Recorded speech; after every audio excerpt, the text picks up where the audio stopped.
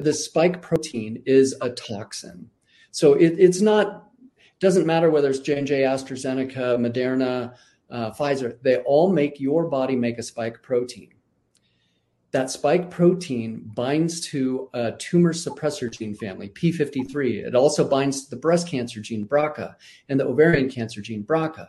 We know that spike protein can induce cancer pathways, period. It's happening. Cancers are on the increase across the board. Lymphomas, leukemias, blood cancers, because that spike goes to the bone marrow. The lipid nanoparticle carries the mRNA to your dividing stem cells because it doesn't stay in the arm. It can go into any cell in your body and it turns that cell into a spike factory. It inhibits the ability for your DNA to repair itself. It binds to our mitochondria, destroys the energy of our brain cells, destroys the energy of our liver cells, destroys the energy of any cell it gets into. Your own immune system attacks those cells. So a lot of people have arthritic pain, muscle pain. It's because those cells are being attacked by your own immune system because they're expressing this foreign spike protein. Wall Street and biotechnology companies have been very excited about this idea. And what essentially it is trying to hack the cells in the body in order to make them into drug factories.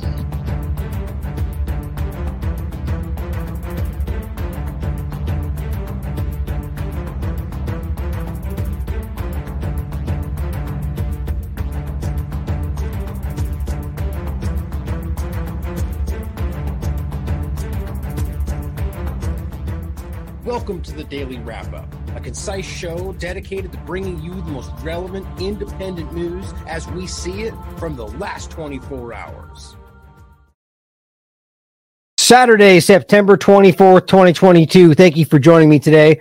Have a jam-packed show, a really important show, in fact. They all tend to be pretty important these days, but this one seems especially important because of how this has progressed in regard to the bioeconomy direction, but also because of a story that I've touched on more than once.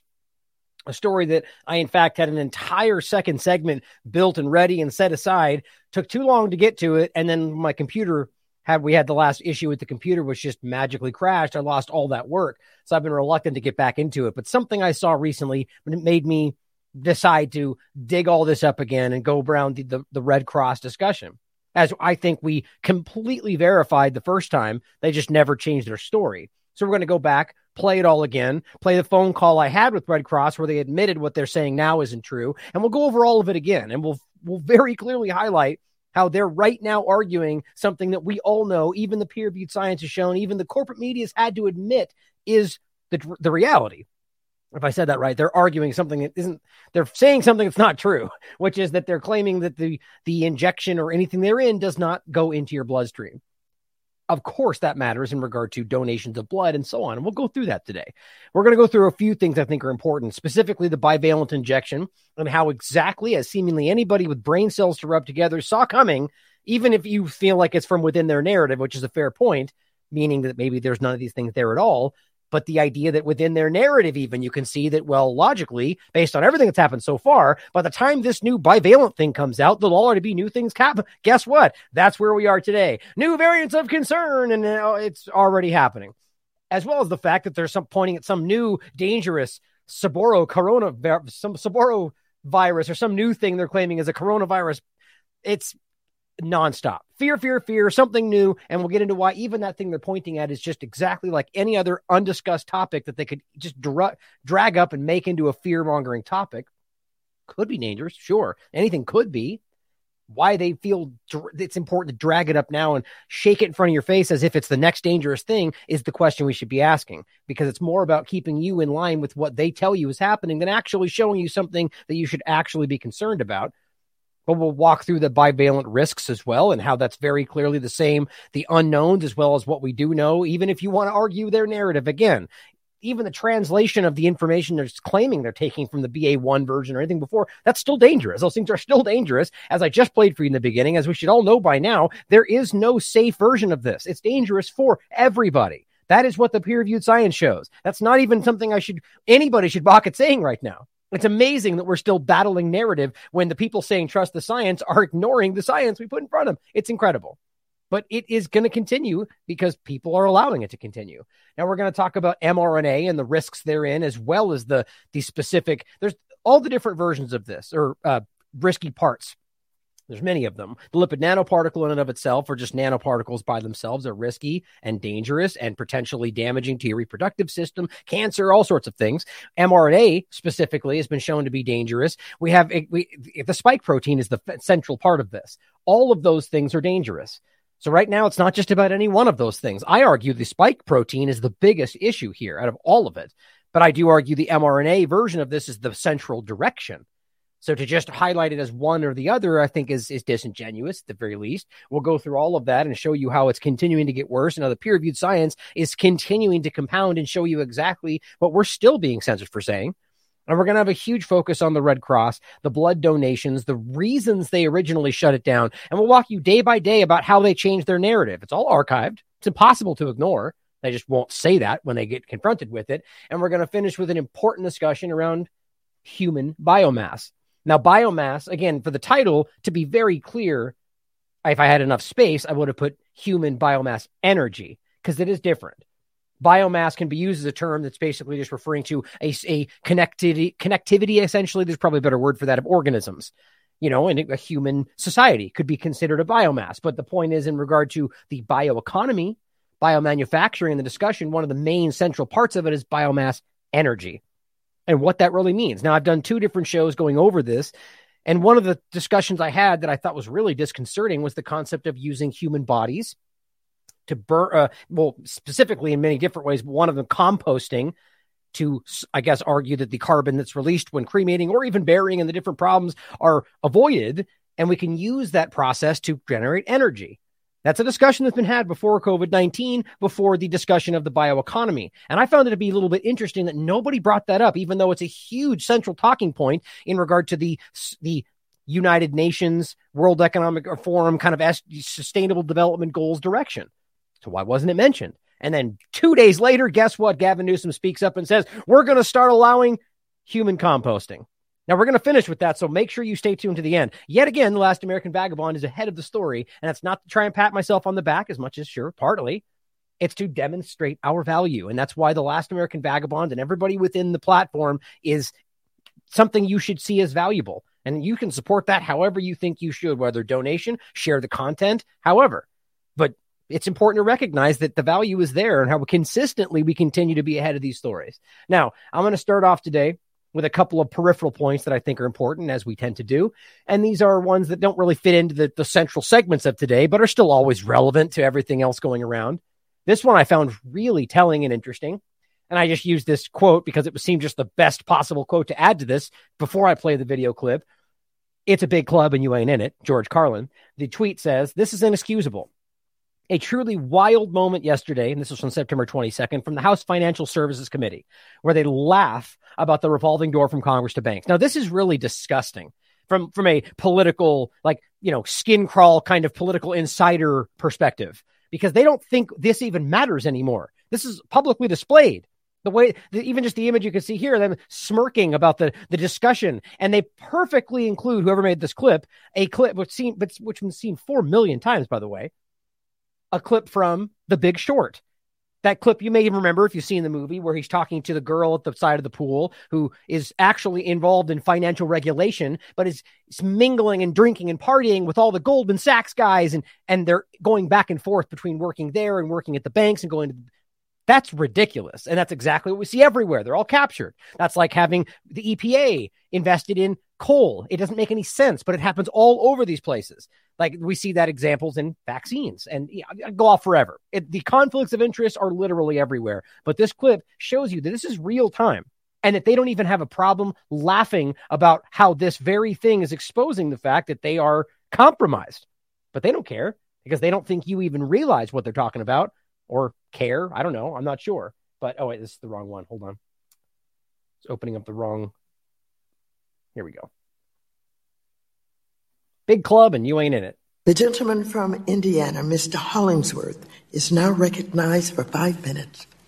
Just notice first is the image, and I'm so glad that whoever did this did a great job. These people are the Financial Services Committee, the House Financial Services Committee, about regulation. And Almost every single one, I would argue every one of them are tied or connected directly to the very people they're supposed to be regulating.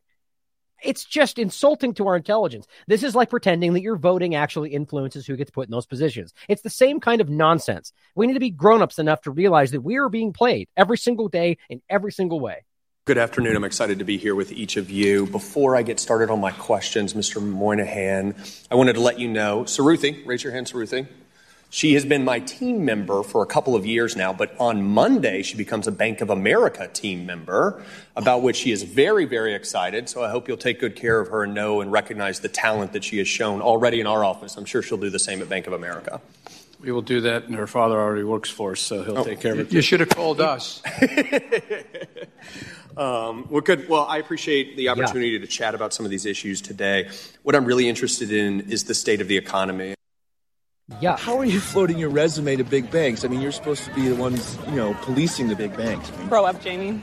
There must be some kind of law against working for a financial institution right after you've been working in financial regulation, right? No. Hey! Doggy! Hey! Come over here! What are you doing at Caesars? He's a Goldman. Yeah. Her father already works for us, so he'll take care of it. You should have called us.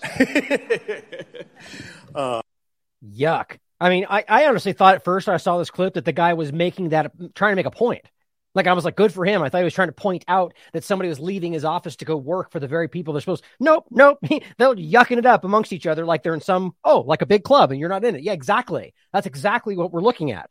How insulting. Are we really going to pretend like if there's even remotely an overlap, that there's not conflicts of interest? And that's why they call it a revolving door. It doesn't just go one way. That very same person could later in 10 years end up working back in the government, which is what happens. And then they hope and assume, and in many cases are right, that you don't catch that 10 years later, you don't even remember that they worked for.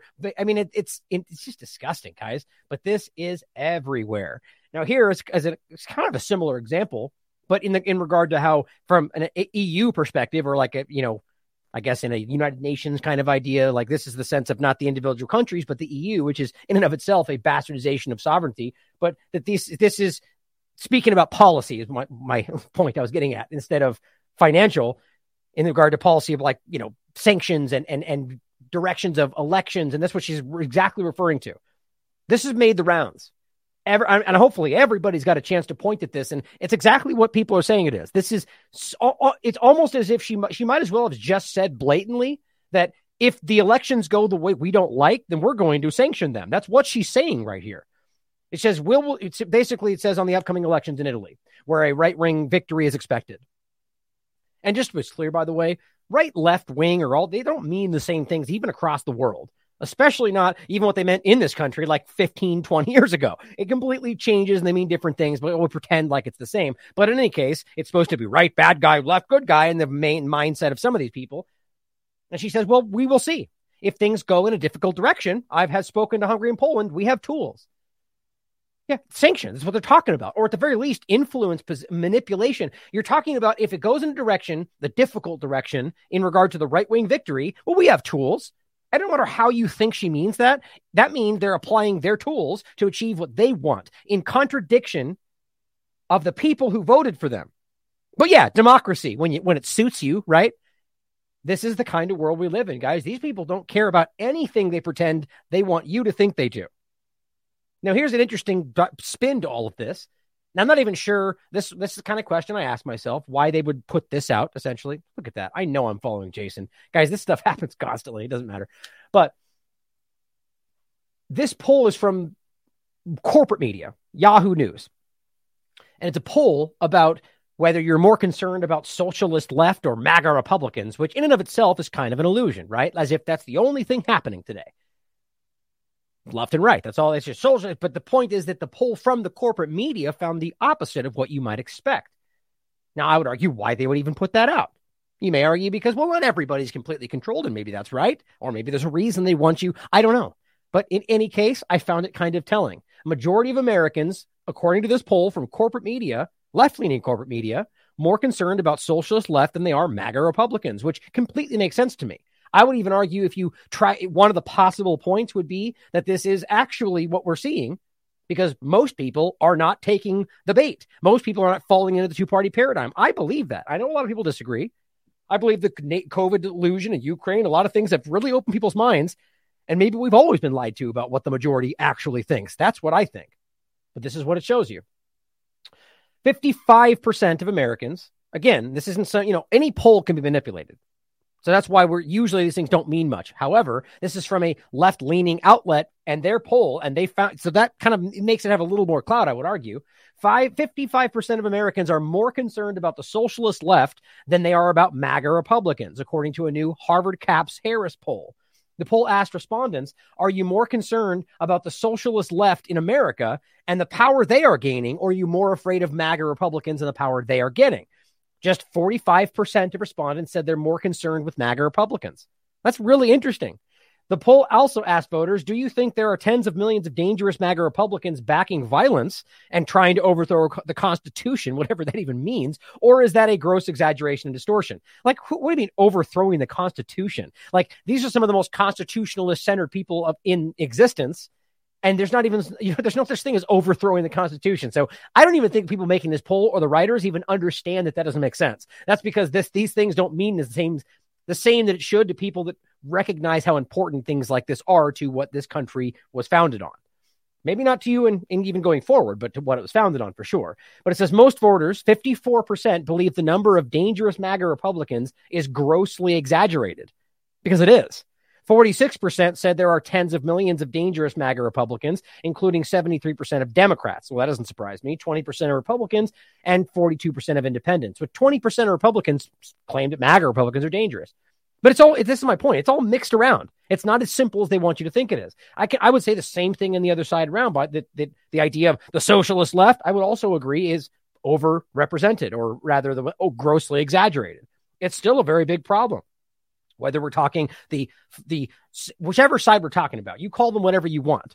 The left, the right, the two-party paradigm, all of them in one big bunch, however you want to talk about it, they're all concerning to me, because I think they're the same thing at the end of the day, what they're really driving at, which is just centralized control.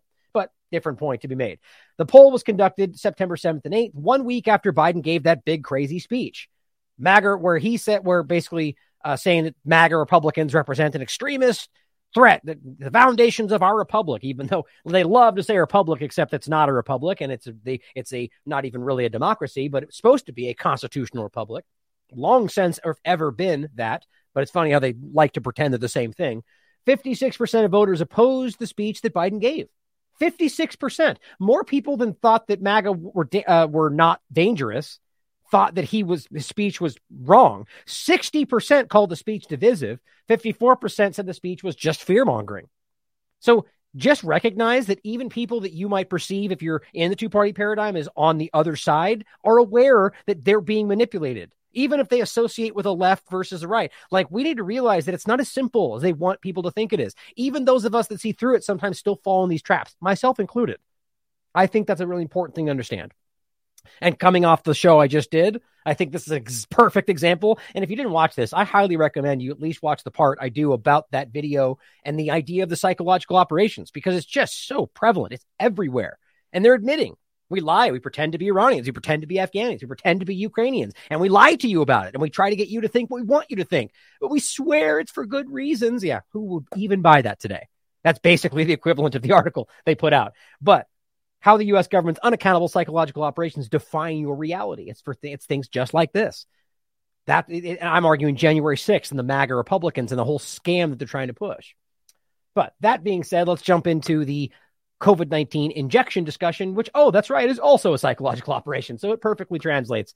But let's start off with the fact that they're telling you, according to Wittgenstein, that people are so eager to get this injection that, man, they're requesting the booster themselves. It's just embarrassing, because we'll go right to the next discussion where they're going, nobody's getting the booster. But trust me, they'll sell anything they can at any moment. This is about trying to convince you that you better get there quick, because guess what? The people are requesting it. They want it so bad. So they just tapped this group and said, make it look like we're about to run out. That's how they, just like they did in the beginning. Get the supplies while they last. Like it's a marketing campaign. Now, that's actually not the focus of this. It's more about the idea of pretending that people are asking them for it. Like they want it, you should too, right? That this is sell sales. But what's funny about this is the video itself does not sell you, and it's basically an empty room. So I find it kind of hilarious that they're essentially saying everybody's asking for this, but here's a room where nobody's actually getting it. It's just a very interesting way to do that. Well, let's see. Here we go. Channel reporter Christina Rodriguez joins us live from Santa Maria with that. Christina, healthcare providers have a message for folks. Yes, doctors on the Central Coast say many patients are interested in the booster. I just got to say, that was weird. Right? Like, she must be new. You don't stop on the high note. That's not the corporate media way. Most people say they want a booster, and now's the time to come in, right? That would be a corporate media. No, they say they want the booster. It's just very, very weird. I'm sorry. This is not a funny time to make, but it's kind of, I think it's fun. I love to make fun of corporate media. Doctors on the Central Coast say many patients are interested in the booster. Oops. The new booster has been available on the Central Coast now for 3 weeks. Oh, you mean the new injection? That's right, because it's not a booster. And even the White House got called out on that. But apparently nobody else cares to correct that reality. We had a lot of people, as soon as the FDA announced that the booster vaccinations have been approved. Oh, okay, great. So now we have a doctor, Dr. Nasheed Booch. Make sure you don't go see him because he clearly has no idea that this is not a booster and it's not even approved. But apparently he says that with complete certainty on corporate media and tells all of his patients that because he's an informed doctor. It's not true. Everybody should know that. It's emergency authorized. There's no version of this new thing or even the original Pfizer ones that are out in circulation that is approved. It's not the reality. It has not been approved. And you guys all know this, and I will always make a point about this because it's infuriating to me that these people who are named experts and used as experts on the show don't even know the most basic rudimentary facts about what's happening. This approved booster, done. Get him out of the way. This guy does not know what he's talking about. We had a lot of people, as soon as the FDA announced that the booster vaccinations have been approved, we had a lot of people asking for it. Doctors. And there's your sell point. Apparently, because once they said it was approved, which never happened, everybody was asking me for it. And it's like, just that's probably not even real. I just think it's hilarious. But see, the problem is that people, like that guy may even be a genuine person. He may not even be stupid. He just somewhere along his career has been convinced that the truth is whatever they tell him, and smart doctors do what they're told. Like that's a problem today. I know plenty of people that are actually pretty smart that have convinced themselves that smart people, because that's how they see themselves, they listen to what the CDC experts say, because only dumb people don't do that. That's just psychological manipulation, right? That's social engineering. So I'm not saying I know for sure. Maybe he's just a liar. Maybe he's part of the agenda, or he's just a doctor and he has been convinced that that's what he's supposed to say. But that's the reality of all of this. That's what's happening everywhere. People have just taken the bait and are selling a narrative. That's why we'll get to the Red Cross where they're arguing it doesn't go in your blood, you stupid conspiracy theorist. Well, here's 7 peer-reviewed studies that say exactly that. But you're still dumb and crazy? I mean, it's a mind-blowing situation. Say locals are taking initiative and coming in on their own for walk-in appointments. Getting to the point where many of us haven't received a COVID vaccine in over 6 months. Oh my gosh. And, we do know that with time, immunity wanes. Healthcare providers recommend receiving the booster before immunity decreases. There's been several people coming in asking, should I get it? And basically, the long and short of it is yes, pretty much everybody over 12 qualifies. Except we don't know if it's safe for pregnant women, immunocompromised, other vaccines alongside it. Yeah, all those huge caveats aside, yeah, everybody come on in. You see my point? It's good no matter what. As long as you err on the side of vaccine's great, you're never going to be hurt by it no matter what, everything you say flies. It doesn't matter. I even just saw HHS put out a tweet that basically insinuated that you have a lesser chance of dying in general if you take this injection. I'm sure they meant that you have a lesser chance of dying from COVID, but they just left that part out, and it clearly reads that you have a lower chance of dying if you take this injection. But the point is, they don't care. There's no censorship of fake news in the positive direction of injections. It just doesn't happen. I made that clear in a account I had before. I had a huge reach on a tweet that basically suggested that if you take these injections, you'll never die. Or rather, that it decreases your risk of dying from everything. And everybody shared that. I had like 40 people report that as fake news, and it never got taken down. They don't care about stuff like that. But this doctor will tell you, everybody go in and get it. Everybody. Even though we don't have tests that even show this is safe, we're simply, and they'll tell you that, we're assuming that it translates, and that's their words. Does she know that? Does she care? Even if you're fully vaccinated. Local doctors say side effects have not been different than previous COVID-19 vaccines. So local doctors say that these side effects, right, so the very few things that have even been given out. So how do they even know? This has just started. What they're referring to is before. And they've been told that it's supposed to be the same, so they report, well, it's supposed to be the same. But yeah, but let's trust this girl that clearly is smart. I shouldn't be, that's not fair. But she is struggling with her presentation, but she's saying, well, doctors said this is the right thing. And that's the whole point. It's just parroting the narrative. So soreness at the injections did. Local doctors say side effects have not been different than previous COVID-19 vaccines. But doesn't that also sound scary? Yes, because when they say that, they don't want you to think myocarditis, blood clots, heart strokes, heart attacks, thrombosis, none of that. But that's the reality, though, because the side effects are the same. And that's what's happening. It's funny how even their narrative now is kind of, because you can't miss this. I think people everywhere see what's happening, and that's why the booster shots have completely bottomed out. So soreness at the injection site, redness, maybe a little bit of swelling at the injection site. And then kind of more moderate symptoms would be like fever, body aches, fatigue. This generally lasts from myocarditis, blood clots, strokes, heart attacks, Bell's palsy, thrombosis. What else? Seizures.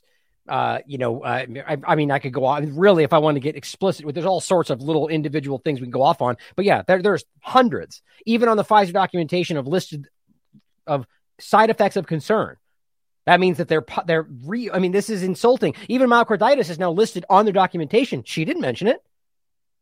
24 to 48 hours. Physicians say they are happy to be able to provide the community with the free booster. This is something that we've been very, very pleased and thankful for as far as having the ability to provide this. Locals can visit their primary doctors for personalized concerns. What a report that was. Good job. Appointments are available online to avoid long waiting times. Live in Santa Maria, right, because clearly everyone's rushing in. That was my other point too. As you can see, when they show that, it seems jam packed, doesn't it? If they was, you saw it when I went through it. There's nobody in the room. There's nobody there. That's the reality. But they sure as hell want you to think that. Now here is Walensky trying to sell you on the new thing, and this is it's a 1-minute sales pitch is all it is. There's no real information. It's just her standing up and saying, do it because you're supposed to. And you won't have any problems because we don't know if it's safe. Thank you for joining today's Director Debrief. Woo, straight back from Cabo, apparently. She's nice and tanned up, right? While you're all stuck at home and scared, they're out living their lives. Updated COVID-19 vaccines are now available to every American aged 12 and older who has received their primary series. CDC now recommends Pfizer-BioNTech's updated COVID-19 vaccines for people ages 12 and older. Note she didn't say booster. Just be real clear about that. They're very clearly sticking to that's not a booster. They got chastised for it. Now they're calling it a vaccine. But literally everybody else everywhere, media, anybody's calling it a booster. I just find that pretty telling.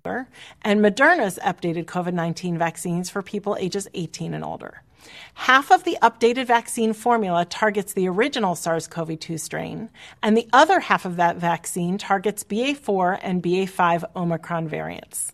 Right now, as 99% of circulating virus in the United States are BA5 and BA... That's not true. That's fake news. And this is a brand new video.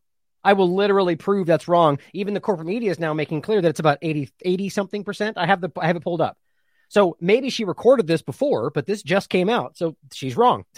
BA4, updating these vaccines to match the circulating variants helps us to be better protected against these variants and future variants. And there's the crux of it right there, guys, because what she's insinuating right there is, well, just keeping it updated to the new variants is what keeps you safe. So if you read into that, what she's very clearly saying is that's how this is going to go. Once we have another problem, we'll just update the injections again. Yeah, I know we all saw this coming. It shouldn't be a shock to anybody, and especially those that were saying this would be the reality and were censored for up until now and probably still are. You also saw the reality. It's all very clear. Just like the new variant, it's all very easy to predict what's happening. That's why we tend to be ahead of these. But she is very clearly outlining how the process is going to go. And they've said this. It's the universal mRNA platform kind of direction, just like they do with the flu, but they're going to do it apparently every 30 seconds, every month, every new variant. That's what they're talking about here. You just play it again. To match the circulating states are BA5 and BA4. Updating these vaccines to match the circulating variants helps us to be better protected against these variants and future variants. Right. So she didn't say specifically which ones, just updating them to address the current variants is how that's where we're going with this. Data from studies on over 1,700 people who received a bivalent COVID-19 vaccine demonstrated an increased immune response and broad protection against known variants. Well, the last part of it, I don't even think is accurate personally, but that the point is that the immune response does not translate to exactly what they're saying it does. And I'll play these clips again where even the WHO is telling you that. I think it's right here. These bivalent vaccines help you to mount a slightly higher antibody response against Omicron. But whether that's going to translate into any kind of clinical efficacy, we don't know because we don't really have those studies. And so time will tell. Right. Okay. So we don't know. Right. And what she's meaning there is, we can have an immune response. And she's arguing against Omicron, the original Omicron. They argue there's a response there. But whether that translates into effectively having an immune response that's efficacious currently is yet to be seen. That's what she's saying right there. So this is just everything else in between is just hope and nonsense. By the way, what do these mean right here? It's a weird thing to include right there. Isn't that the OK symbol that's supposed to be like a white supremacy symbol, right? They're just posting them right up there in the top corner of the video. It's strange. Data have repeatedly demonstrated that being up to date on your COVID-19 vaccination provides protection against severe illness and death from COVID-19. That's not true. I mean, literally everything everywhere shows you that's not true other than the statements they make. I mean, look, I'm tired of playing this soft roll game. The data that keeps coming out from every country, from all the peer-reviewed science, continues to show you that the people suffering the most are the people that are getting injected. And we can see the excess death in these places where they don't want to define what's going on. Weird. We can't figure out why all this excess death is happening in perfect correlation with the injections. It's everywhere. So it's not true. I mean, this is what the data shows.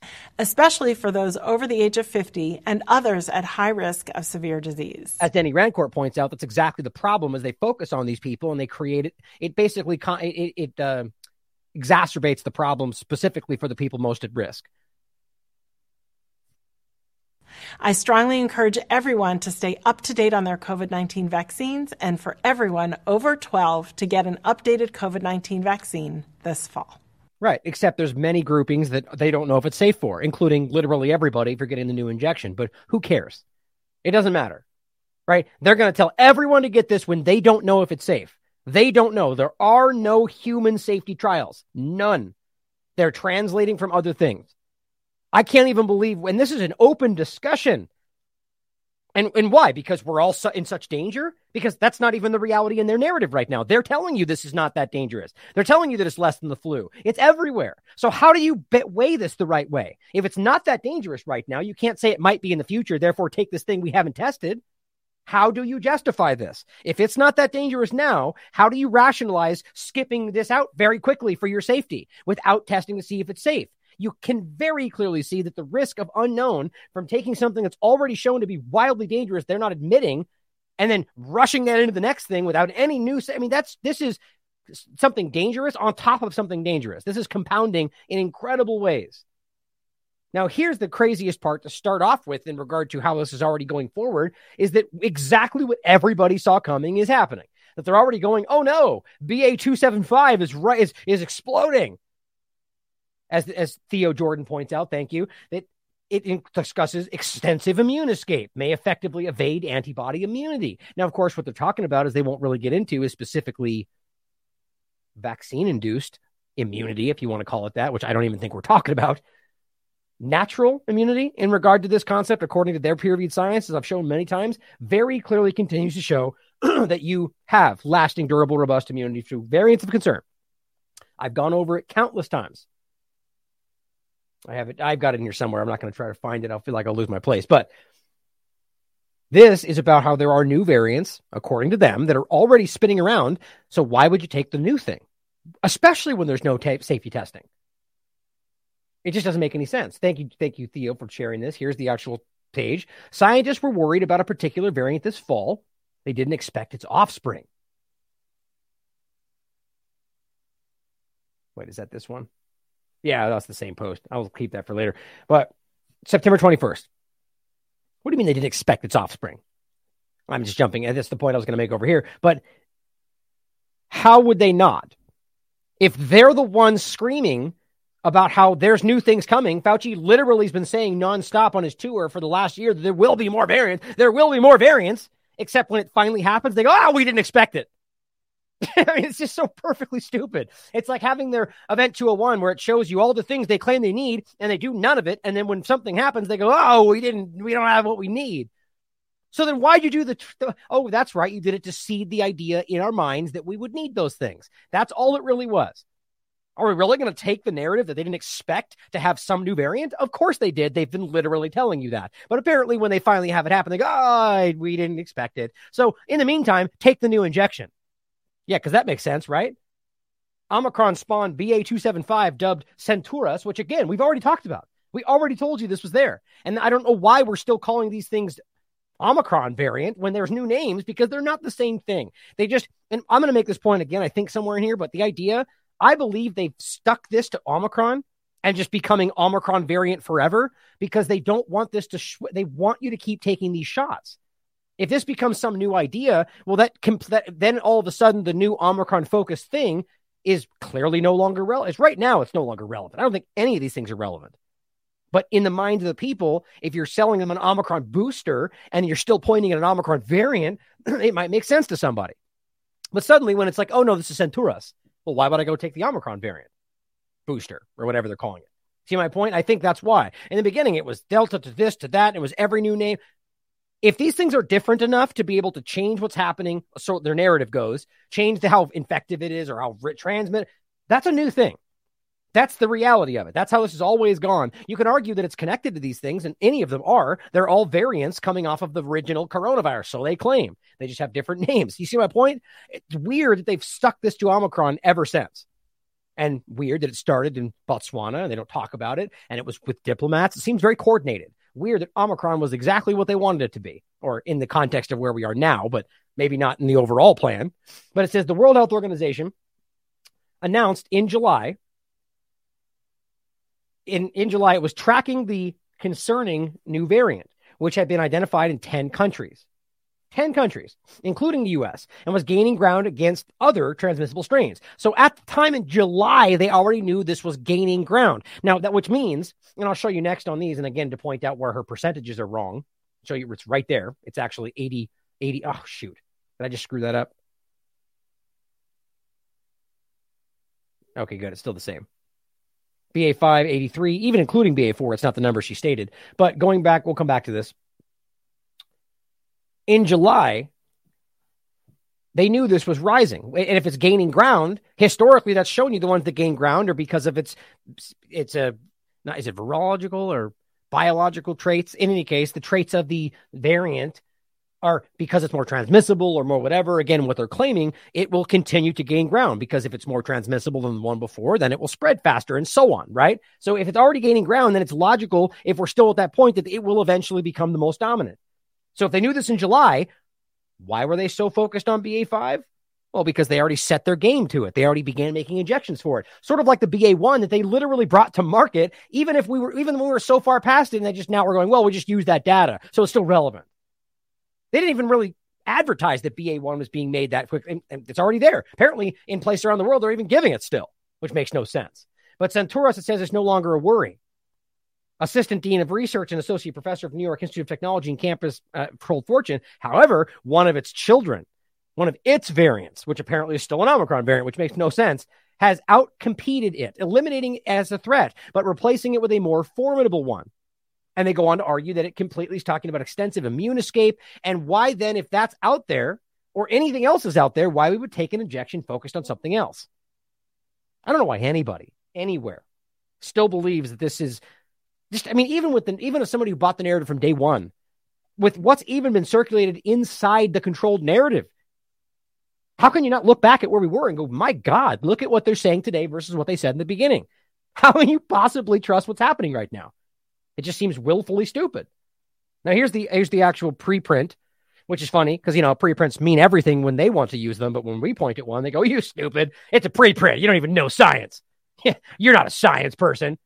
But, of course, they point at it all the time. September 19th, Omicron, sublineage. BA2752 exhibits extensive escape from neutralizing antibodies. Except, as we'll continue to show, that the science, peer-reviewed and otherwise, has continued to show that your variants or your antibodies produced, T-cell and memory B, in regard to natural immunity, has continued to be durable, lasting, and robust through Omicron. I've already made that clear. And here's the next part. This is September 23rd. Yesterday, CDC now tracking the rise of not just BA.275, but BF.1.7.2 or BF.7. The BA.5 variant that dominated the summer wave has now fallen to 83.1% of new cases. Just new cases, by the way. That's all it is. And that's less than the flu. So I don't even know why we're acting like this is even something to be concerned about right now. 3 rival strains. You got the BF7, BA.275, and BA.4.6, whatever they say that is, have now climbed and make up nearly 1 in 5 new infections. So we're at a point where 1 in 5 infections aren't even the thing that they're being given. And that happened really quickly, again, within their narrative. So why is anybody willing to take something that hasn't been tested properly unless it was the current most dangerous thing and everyone's dropping dead from it? I mean, really, like people have been so scared on the illusory hype of what this might be some point down the road if you don't do this, that they're willing to rush in and take something that they don't even know is safe. One potential candidate for a fall and winter wave now being tracked by the virus experts is specifically BA.275.2. Early lab data from Europe and China suggests the variant harbors mutations that add up to the most, quote, extreme antibody escape than any variant we've seen so far, which, by the way, would mean very clearly that it will outpace the one they're using now, BA.4 and 5. If that's the reality, if it's the most extreme antibody escape and is more transmissible as they're calling it and more that's a no-brainer. But I'm sure they're going to soft play this until they get as many as they can to take the new thing. It's exactly what they're doing. Now here is the tracking of these on the World Health Organization page. I just want to show you a couple quick things here. Okay, good. I thought I lost my highlighting.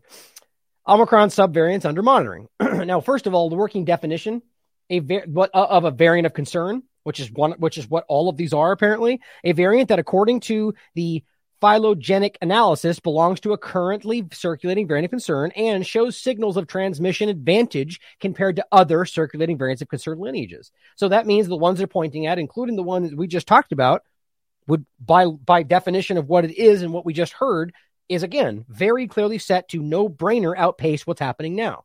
And it says has additional amino acid changes that are known or suspected to confer the observed change in epidemiology and fitness advantage as compared to other circulating variants. Omicron is currently the dominant variant circulating globally, which apparently includes like all these different ones. Just under Omicron umbrella, which seems to be everything right now, is 98% of these different ones, except they're all very different. Since its designation as a variant of concern by WHO on 26th of November, viruses part of the Omicron complex have continued to evolve. Now, couldn't you make that same argument that all of them, are viruses part of the SARS-CoV-2 complex? Like, why did suddenly Omicron, like, I get the logic of what they're selling you on anyway. This right here. Like that there's different lineages, BA.5 sublineage and BA.2 sublineage. I get that. But can't you just simply start to make it all under a sublineage because they're all ultimately connected? It just becomes kind of a willful choice to continue to, under the umbrella of Omicron, all make these the same thing. Now, by the way, all those, I misspoke in the beginning. All those were Omicron sublineages, BA.5, BA.4. But then we could talk about the other ones that they're not listing here. But I guess that's kind of my point. If everything here is under the umbrella of some kind of Omicron sublineage, it's all Omicron. What point does it suddenly become something new? And what's the defining characteristics of that? I would argue you could point to something like Delta compared to Alpha, and the changes between those two are less than what we're seeing between these Omicron variants. But we can look through it. But the point here is that they're trying to sell you on the idea that these things are increasingly getting more dangerous. Did I skipped that, didn't I? Here we'll come. I didn't read this. Is that what it was? No, I read that. Okay, just make sure I didn't skip that. But okay, so back to this where I was reading these highlighted parts. It says since its designation, that it's under that complex leading to descendant lineages with different genetic constellations of mutations.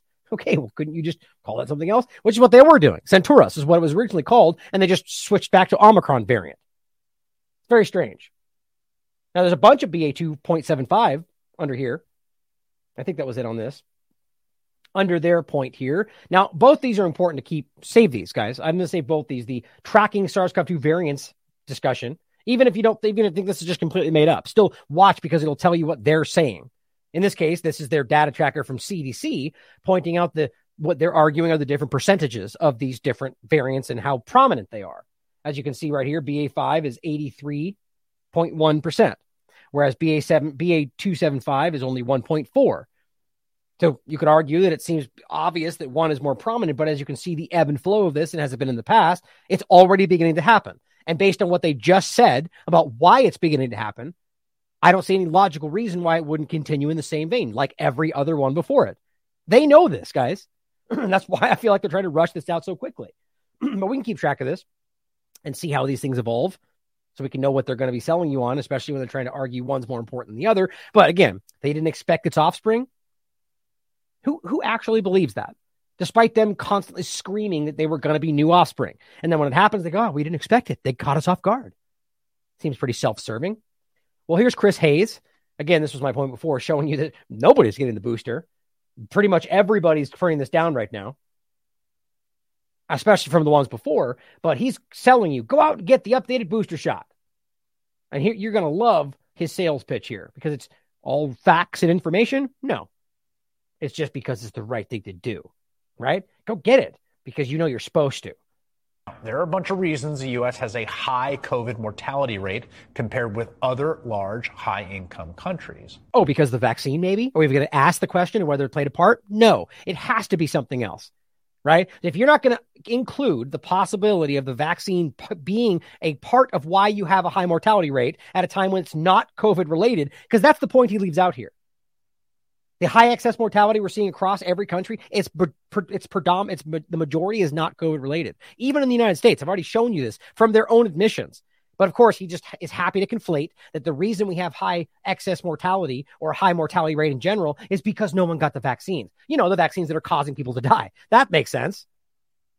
One reason, though, is that we have a lower baseline vaccination rates and lower booster rates.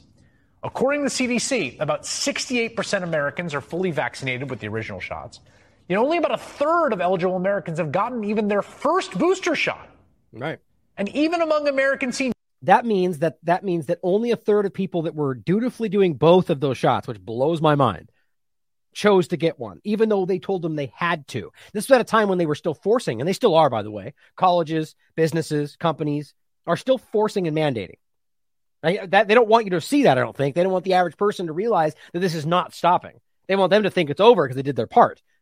They're still forcing this. It's wild. Even with everything we know and that's out there, peer-reviewed and otherwise. But they know it. Even the people that they claim are on their side saw through it and stopped complying. You're not alone. So why in the world will they get the next one? That's what they're in the process of trying to convince them of. Sell them on the new one. First booster shot. And even among American seniors, that's the most highly vaccinated population, only about 65% have gotten their first booster. Remember, the immunity wears off over time. The boosters help restore it. Nah, your immune system is broken, and that's why your immune system stops producing the antibodies. Basic understanding here, guys. The vaccine is not what is the idea that your body's supposed to produce antibodies is not because the vaccine is making those for your body. The vaccine is using genetic instructions to teach your body how to make a protein, which I don't know why anybody wants that, especially since we now know that it continues to make them. We know that it continues to spread in your bloodstream. All the peer-reviewed science makes this very clear. The problem, though, is that is then stopping after the vaccine's no longer playing a role other than what it's already done to your body. That is your immune system shutting down. And then, of course, you inject more genetic material, more genetic instructions. Well, it's going to kick up some kind of response. And then it gets even worse. Now you're trapped in this cycle of needing more and more like a drug addict. This is what we're seeing. That's their own documentation that shows a 75% efficacy after 3 months. That is unprecedented, guys. Your body's breaking down. And this is what we talk about lymphocytopenia, the dysregulation of the immune system, or the suppression, or the vaccine-induced immune suppression. All these different discussions we've had. These are peer-reviewed. But all he's going to tell you is, oh, it wanes. It wanes. It goes away. Sort of like natural immunity. Nope, that's also fake news. They're very desperate to try to sell you on that idea, because that's not how it's supposed to work. Yes, your body will eventually no longer make these antibodies because it won't be needed, but the memory B and T cell are what keep that, or specifically the memory B, is what keeps that, so if it ever comes along again, you can produce them again. The idea that you're supposed to forever make antibodies, which is what these people are doing, is dangerous and wrong and bad. The combination of pandemic fatigue, which is totally understandable, and oh, thanks for giving us that. It's okay. You're allowed to be upset about the fact that your rights and your life was taken away. That's understandable. Thanks, Chris. Thank you for allowing us to be upset about that. Insane virulence and polarization created by the anti-vax crowd. Right. Right, because it's the anti-vax crowd that's polarizing people. Right? Were we the ones that were attacking everybody for getting injections? No, it was the other way around. It was the group that was polarizing people that were attacking people for not making a choice, attacking them for choosing their own medical direction. That's what happened. It's actually wild that these people actually think in many cases that they are the ones that were being polarized, that we were the ones polarizing by allowing people to make their own choices. Wow, what a polarized stance. But some of these people actually believe that. Contributed to the U.S. being, and polarization created by the anti-vax crowd has contributed to the U.S. being significantly under-vaccinated as a whole, as a country, and it's producing a lot of unnecessary damage and death. No, it's in fact probably saved people's lives. That's the reality. The actions we've taken, and every single person that stopped taking these because they saw the peer-reviewed science, that's saving people's lives. That's how unequivocal I'm about this point. It's obvious. The reality is there. So what he's saying is by stopping these people, we are putting people's lives in danger. I mean, this is at a point when every single data point you can find across these countries have exploding neurological problems, exploding excess death that we can't connect to anything. We just go, I don't know, it's baffling.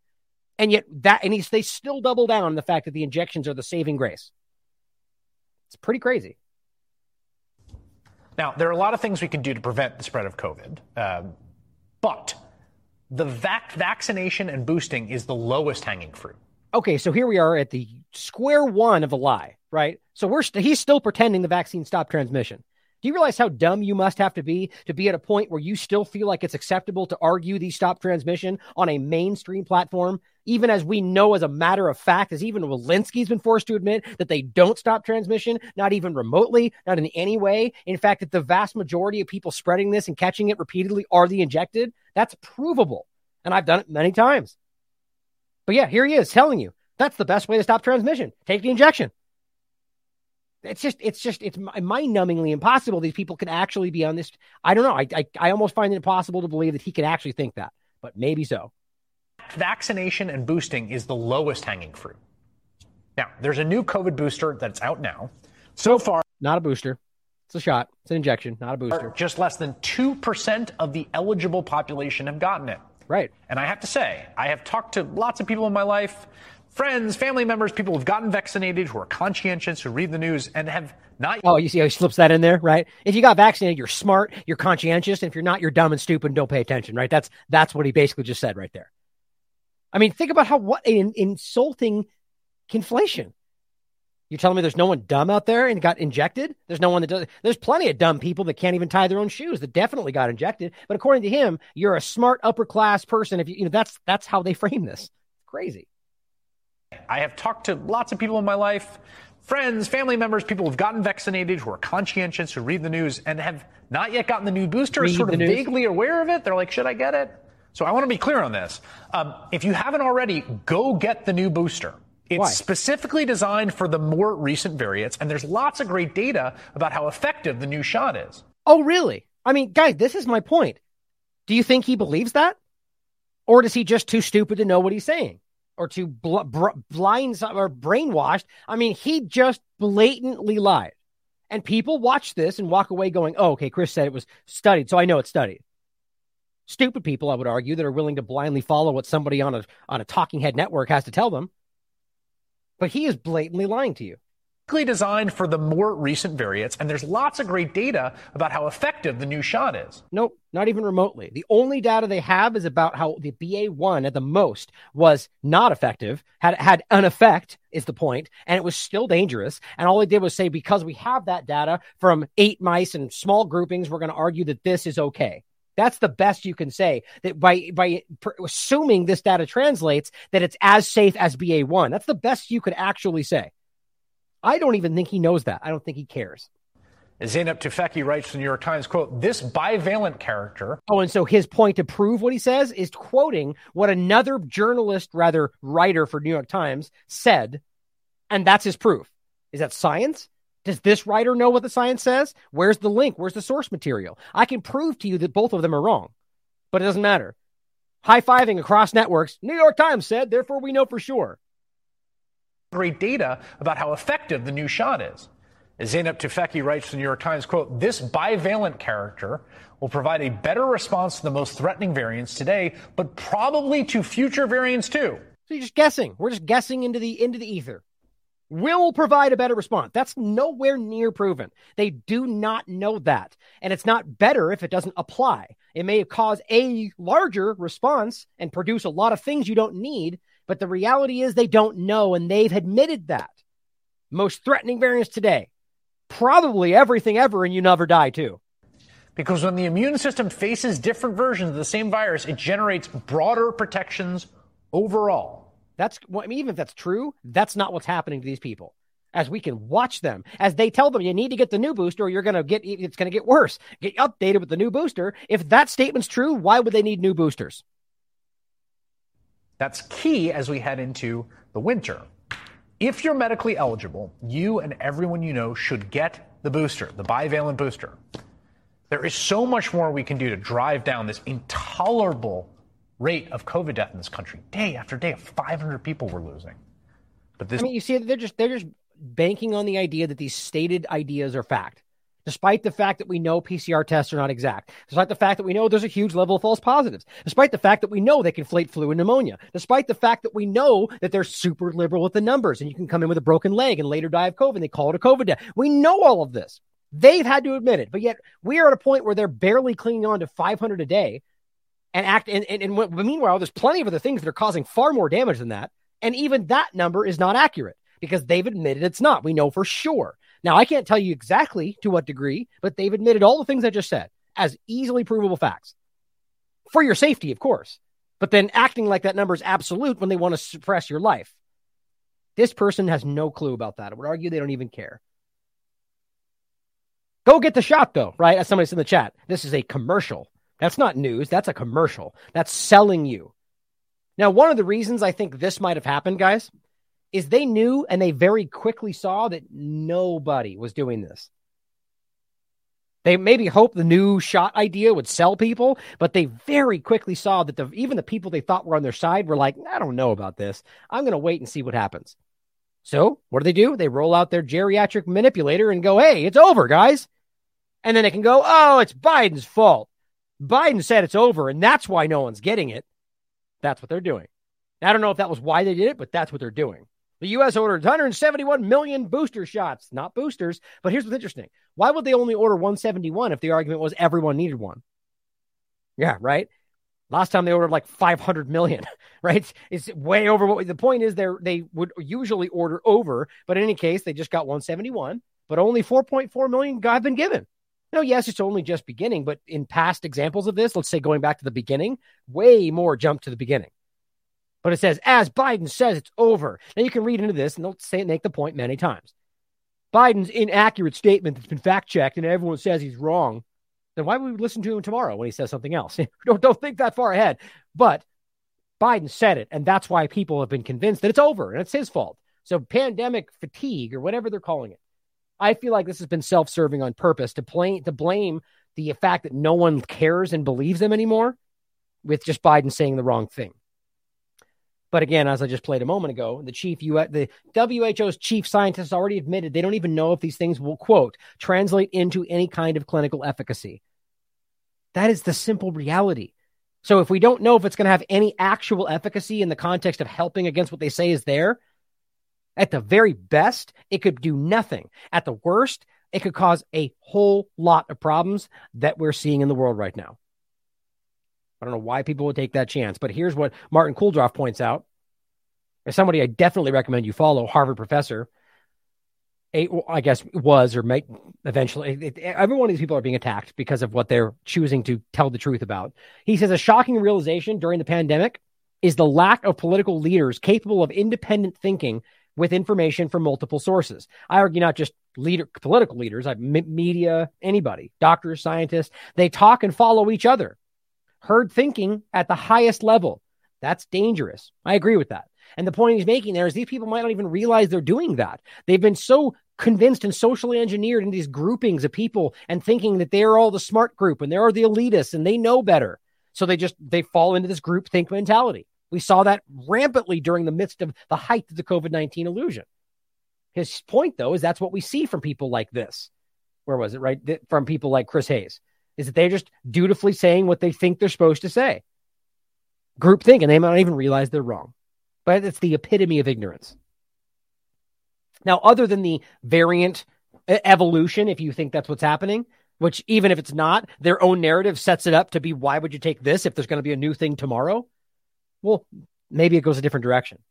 Because guess what? Fear, fear, fear, new thing, danger. When this is like saying there's a new thing over here that is completely there's no reason to think it's going to be dangerous tomorrow. There's no reason to think that it could suddenly even hurt humans. There's no reason to think this is even potentially nothing about this other than it exists over there in a cave is that's the only reason they're sharing this.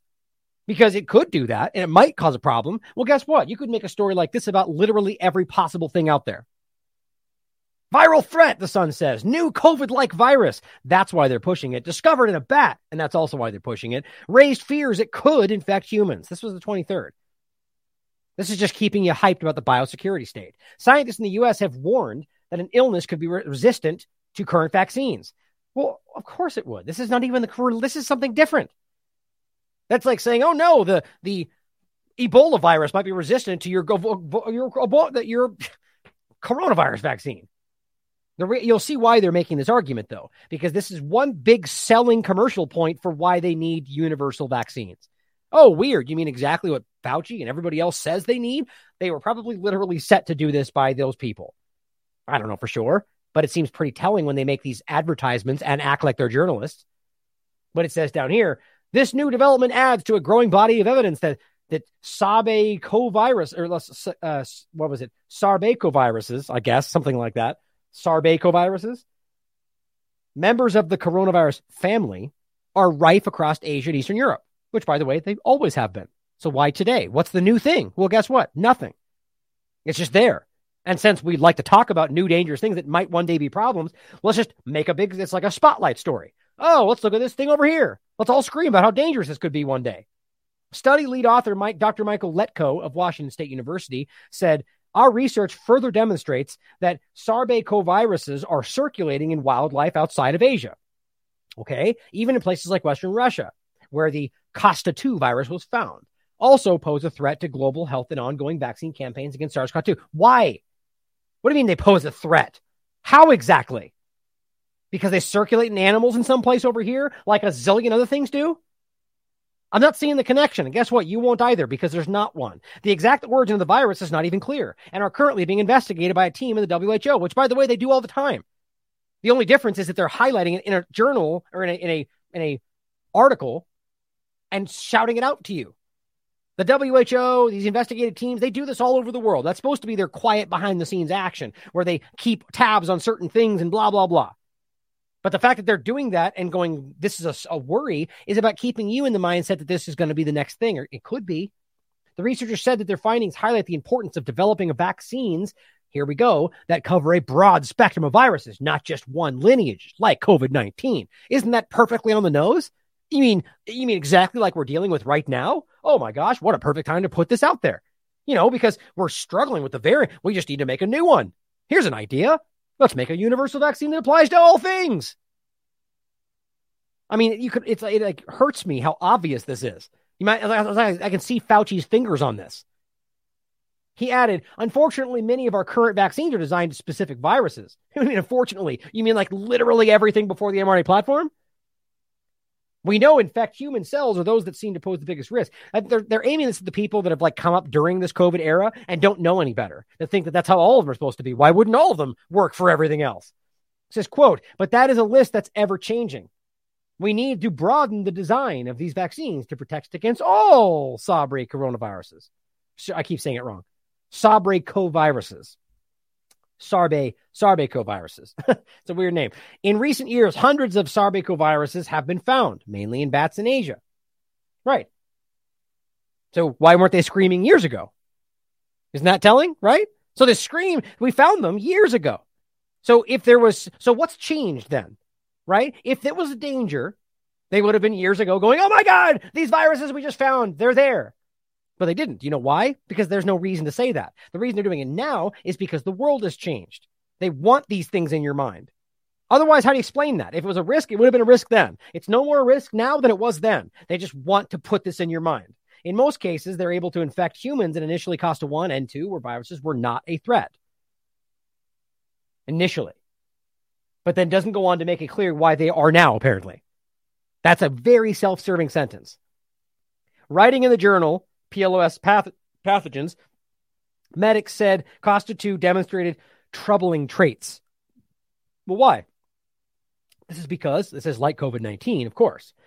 It also uses, get this, guys, a spike protein to infect human cells. Maybe we start asking whether this is another gain-of-function game that we're playing. Further tests by the team found that antibodies were ineffective against serum from patients who had previously been infected by Omicron. What's the argument here? Why wouldn't you do it against common cold or any other coronavirus? Why would you choose Omicron? And why would you even assume or pretend that an injection for Omicron would have any effect on some completely different thing? I mean, if we're right now making a new injection for a sub-variant of Omicron because the original doesn't work, and we're talking about Omicron, and then you're going, oh, it's a whole new family that's just moderately connected to Omicron or to coronavirus, that you're going to pretend that somehow would work? Like, this is just clumsy. It says, while it lacks some genes that COVID has, there's a risk it could combine with Omicron. So there's no, there's a chance that anything anywhere could combine. It's certainly a possibility, but it lacks the genes that it needs to do so. But there's a risk. You know why they don't go into that? Because it's such a minute impossibility that never happens that they just want to keep it in your mind. Quote, then there are other viruses like Costa 2 waiting in those animals with these properties we really don't want them to have. It sets up this scenario where you keep rolling the dice until they combine to make a potentially riskier virus. Yeah, in other words, natural evolution of life. Whether or not we're there. Right, okay, but so the point is, life is dangerous. Exactly. What do we need to do about that? Yeah, exactly. You know where they're going with this already, but rolling the dice, right? Because mRNA technology is not rolling the dice or rolling out a new booster shot. It's not a booster. Without testing. That's not rolling the dice. No, we know that's safe, even though we haven't tested and don't know if it's safe. But they want to pretend that rolling the dice is not taking preemptive action about things that we have no clue will ever eventually be dangerous. This is what they've always been writing about. The WHO, the HHS, the BMJ, calling out their pandemics of fear. Talking about not, what's the word they use? Let me see if I can even pull that up real quick. Nah, I don't want, I'll take too much time. The argument that what they do and have always done is stress the worst case scenarios and take action based on that instead of measured response. That's what it was. They used to call this out and they're still doing it. Worst case scenario is this thing that we have no reason to think can be dangerous. It could be. So let's take extreme action now. That's self-serving, disease expert focused agendas here. They don't need to do this. But that's what they do. And here is Taylor Hudak pointing out one part of the amazing Dr. Binder interview where she asked him point blank, do you think that mRNA will be the future? And listen to his response about why. This is the rolling the dice. Using this stuff now, knowing that this is dangerous, and for the future.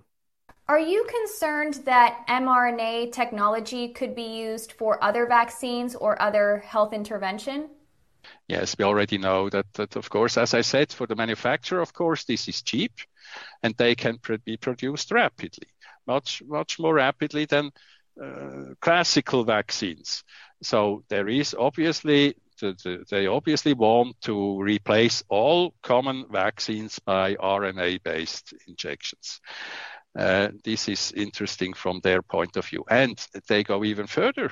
Now that one RNA injection is approved, they say, oh, well, every other RNA injection is the same lipid nanoparticles, so we do not even need further regulatory studies. We can just approve all these. And this, of course, is totally wrong, because even if they choose not a toxic foreign protein, for example, an antigen on the surface of influenza against influenza, the toxicity of the lipid nanoparticles, of the modified RNA, and of course this autoimmune reaction against the spike protein expressing cells will be the same in each and every RNA injection. Exactly. So we must not only stop these COVID vaccines, we must stop all RNA injections until we really know much more for 10 years or so. Maybe then we can debate again when we have more information and something.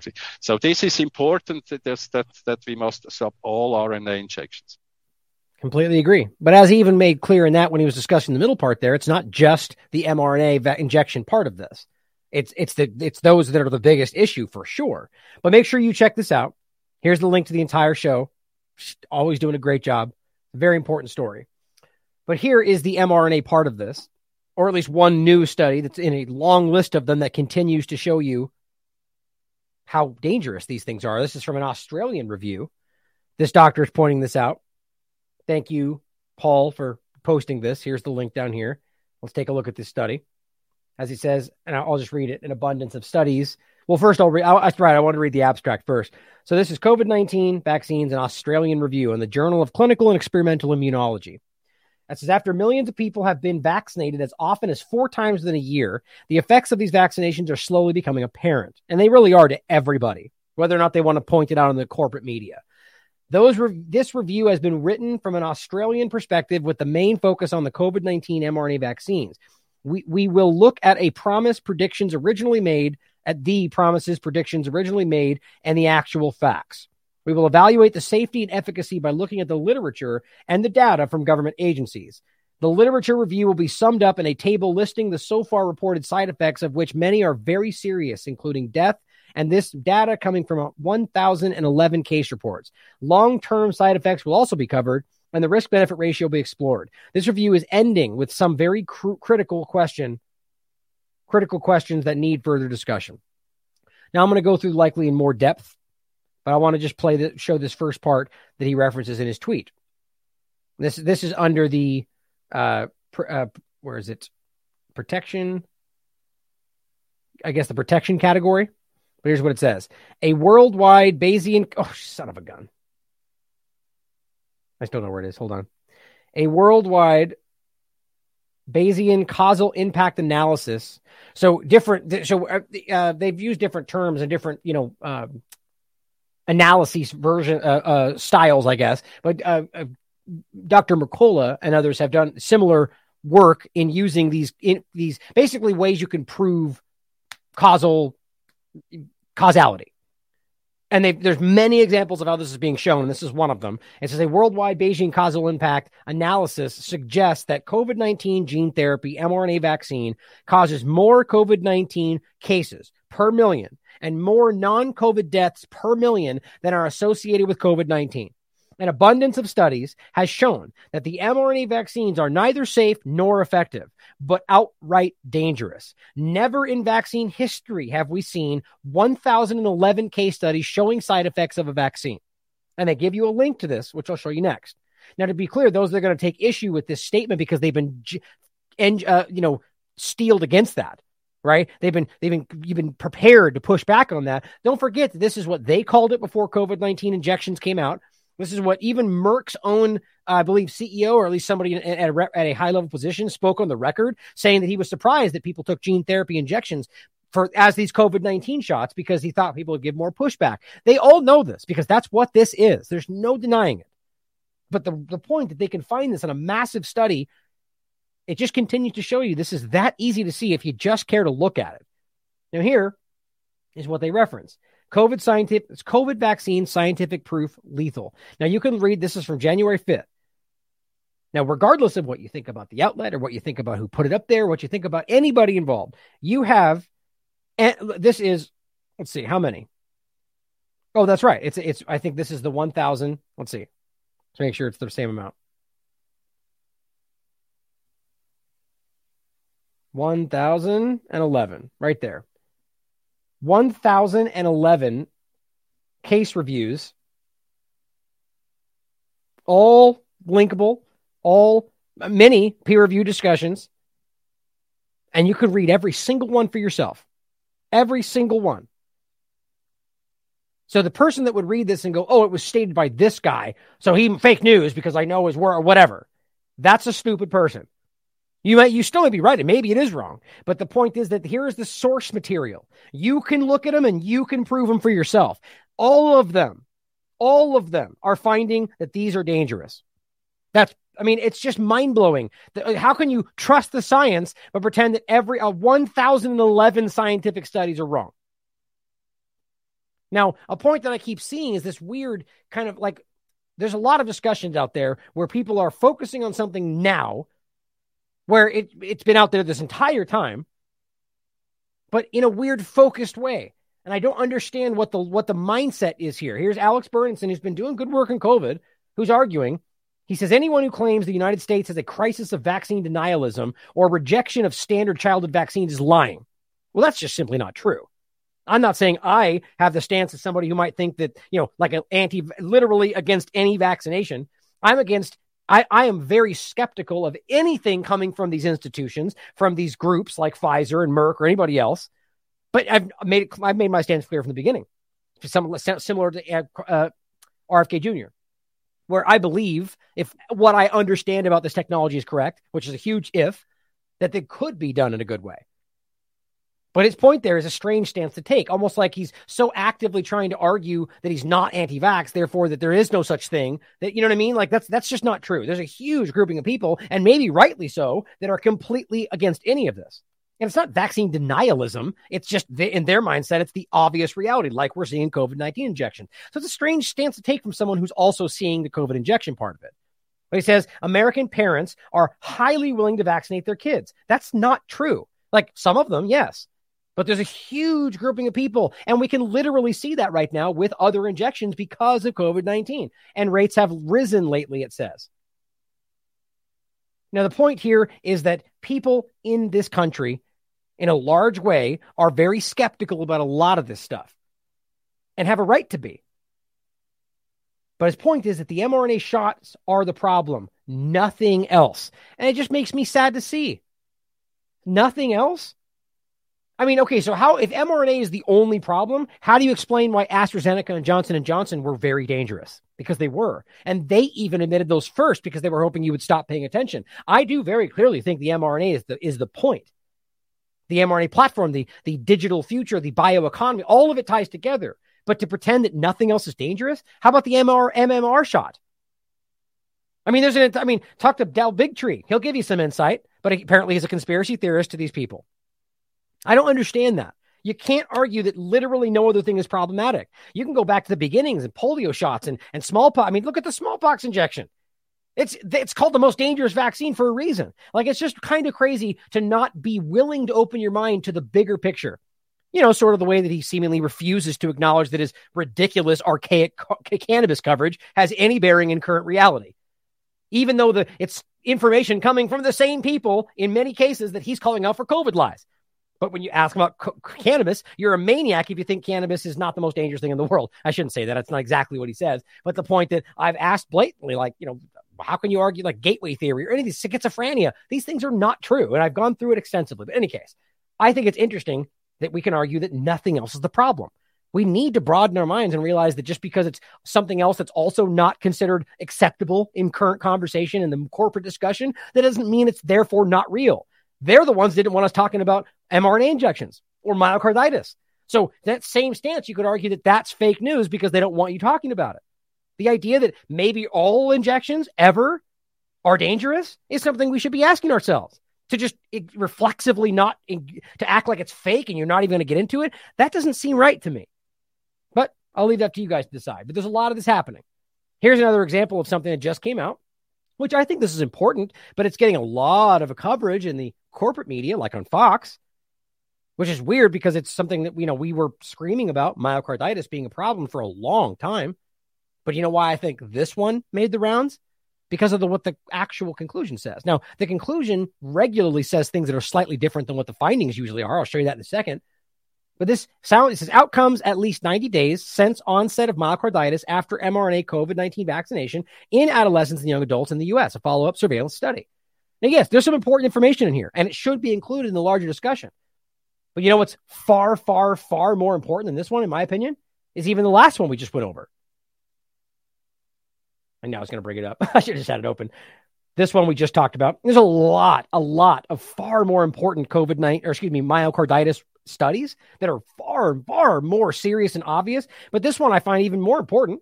This is the one finding that these antibodies, that essentially the injections removing the antibodies that help reduce your inflammation, which leads to myocarditis. This is huge and this is far more relevant in my opinion. But this one gets focused on by people like Tucker Carlson.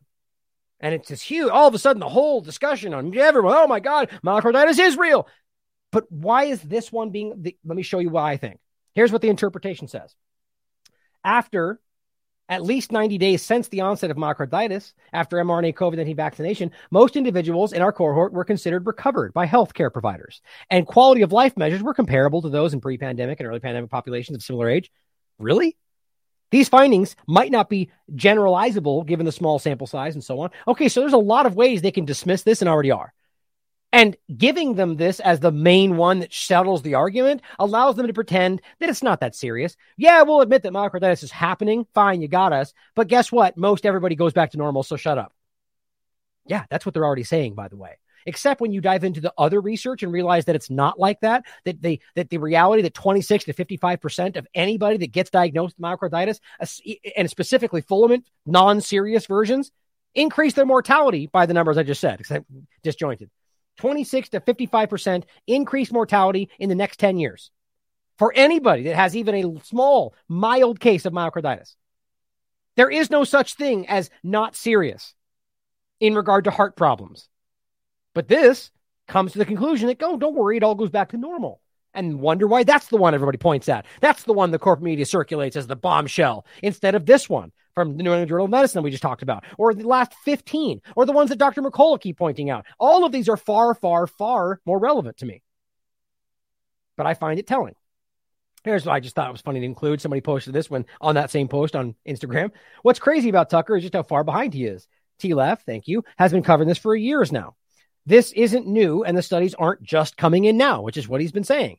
And there's no such thing as mild myocarditis, which he's been saying, since the heart doesn't repair itself. The increased risk of dying after myocarditis is 3 to 4-fold, and that's not even considering the damaging effects the shot has on the immune system. After just a few months, it has negative efficacy, meaning you could be even more likely to get sick than if you had no shots. This was in the trial data and was also known. Yes, exactly. So it's interesting to ask the question, why are they being allowed to have these conversations? And why aren't they focusing on all of it? Right? Here is a post from, in regard to Australia, from Jose. Large excess deaths, 65% non-COVID. It doesn't fit the narrative. This is in Australia. That's because of the sequela of previous COVID infections, or it's not. Excess deaths have been occurring since at least May 2021, while there have been no significant COVID infections until the end of December 2021. There's no way you can make this about like the ongoing COVID problem, if that's what you even pretend is happening. Every place you look at has an explosion of this excess death, and even people that once were saying the narrative are now going, there's something wrong here. Everybody should be able to see this by now. And sad things like this, where you can see this just huge square full of people with serious death and dying from COVID injections, disability. It's very sad. This should send a shiver down anyone's spine, it says. 3-town thread of unfortunate coincidences. This is happening all around the world. I don't think anybody is completely unaware of what is at least being stated is happening. Now here's Dr. Michael Yeadon telling you that this is something that he believes is intentional. I do too. Literally good versus evil at this point. With you, they know what's happening. At some level, people are very aware of what they're doing. I don't see how they cannot. Clinical trials were fraudulent. There are court cases ongoing right now. The manufacturing was fraudulent. They didn't do the production R&D required. It would take at least 2 years to do that. That means the regulatory authorizations were fraudulent. So FDA and CDC, the European Medicines Agency, the MHRA in Britain, they've all behaved fraudulently, pretty much by closing their eyes and just rubber stamping it. So they've not been tested. They're not safe. They don't work. They could never have worked in the elderly, and yet they are toxic. And then I talked at length, and I won't bore you with it again, that the very design of them could not have been more dangerous. They picked the only part of this purported pathogen, the spike protein, to express in your bodies. Your bodies are turned into a spike protein factory, and spike proteins are definitely acutely toxic in loads of different ways. Autoimmunity, blood clots, neurological problems, impact on fertility, and so on. So I've told you that they've created the impression of a scare. They've smashed the economy and civil society using useless measures. They've got you to wait for a rushed so-called vaccine that was not shown to be effective or safe, that never could have worked, even if the original setup about a viral threat was correct. And yet they've jabbed, 4 billion, 6 billion poor souls. Something like 1 in 1,000 people have died. We don't know how many more will die, but we're into double figures of millions who've definitely been killed as a consequence of this policy. And that tells you that the people who are doing this are ruthless, I would say diabolical. We're beyond good and wrong and right. Okay, we're in the good versus evil. I've not been a religious person, but I'm absolutely clear in my mind the only people, the kind of planning and thinking it takes to have done what has happened, are people who would worship Satan. They're not normal people. I couldn't do one part of this and continue to be alive after I've done it. Now, that last part, I'm sure, is going to scare away people from, considering what he's saying, just because it sounds over the top. But the point is, he's just going to the extreme. I get where he's at. When you see how undeniable this is, how very clearly the conscious choice was made, knowing it would kill people, knowing it would be dangerous, knowing, and 1,000 different ways, from remdesivir to, all these different things. There's no way you can walk away at some level not thinking like that. It doesn't have to be Satan. It could be. It's just these people are out of their minds. These people are sociopathic, possibly psychopathic, or they just don't care about human life. But you can see how somebody in this position will be driven to seek out some kind of explanation. These people are literally evil. Certainly possible. Which brings us to the next part about how this has been used and manipulated. And we're talking about the Red Cross and the blood and plasma donation discussion, which I've already very clearly, in my opinion, proven. And I'll play this video for you again. But so I like I said before, I had an entire segment lined up for new information that I did lose, much of which I wasn't able to get back after my last computer just randomly crashed and never was able to come back online. So I decided to kind of put it aside because it frustrated me. I didn't want to have to dig. It's like writing a article again after you actually deleted it all. I can't ever do that. I feel like you're just half-hearting it. But I saw this today, or rather a couple days ago when somebody shared it with me, and it just frustrated me that they were making this statement. So I decided to do this again. So some of it you've seen before, much of it you haven't. The point is to prove not only that they had a reason to say that you're not allowed to do this if you have injections. Then they changed the verbiage. Then they deleted it entirely. Now what they say they always did is completely proven to be wrong based on what I'm about to show you. So however you look at this, they're lying to you. The question is why? That's all I'm trying to get people to see. Why would they lie about the process? And why would she say what she said to me on the phone and then completely change it? Even as we're going to prove to you that the evidence that's around all of this from people involved in the Crick Institute about Pfizer and people across the board will tell you that it does remove the antibodies from your blood. So either they're wrong, lying, uninformed, however you want to look at it, none of this adds up. So as always, come to your conclusions about what you're looking at here, but it's pretty interesting. So American Red Cross posted on September 7th, George, this guy here, was a survivor of a bad car crash as a teenager. His doctor said he wouldn't have been possible without blood donors. Since then, George was given back-to-back, has been basically donating his whole life. Right, so they're just kind of going, yay, donating, good. This person chimes in on the 12th. and simply ask, is COVID vaccinated blood labeled as such? What if you need blood and you don't want vaccinated blood? Interesting. And it's also interesting how low the engagement is from such a huge account. 5 million followers. In any case, the interesting part about this is people might think that sounds wrong. Think about it for a second and ask yourself how that could possibly, you can argue it's from some kind of a, not what's the word I'm looking for?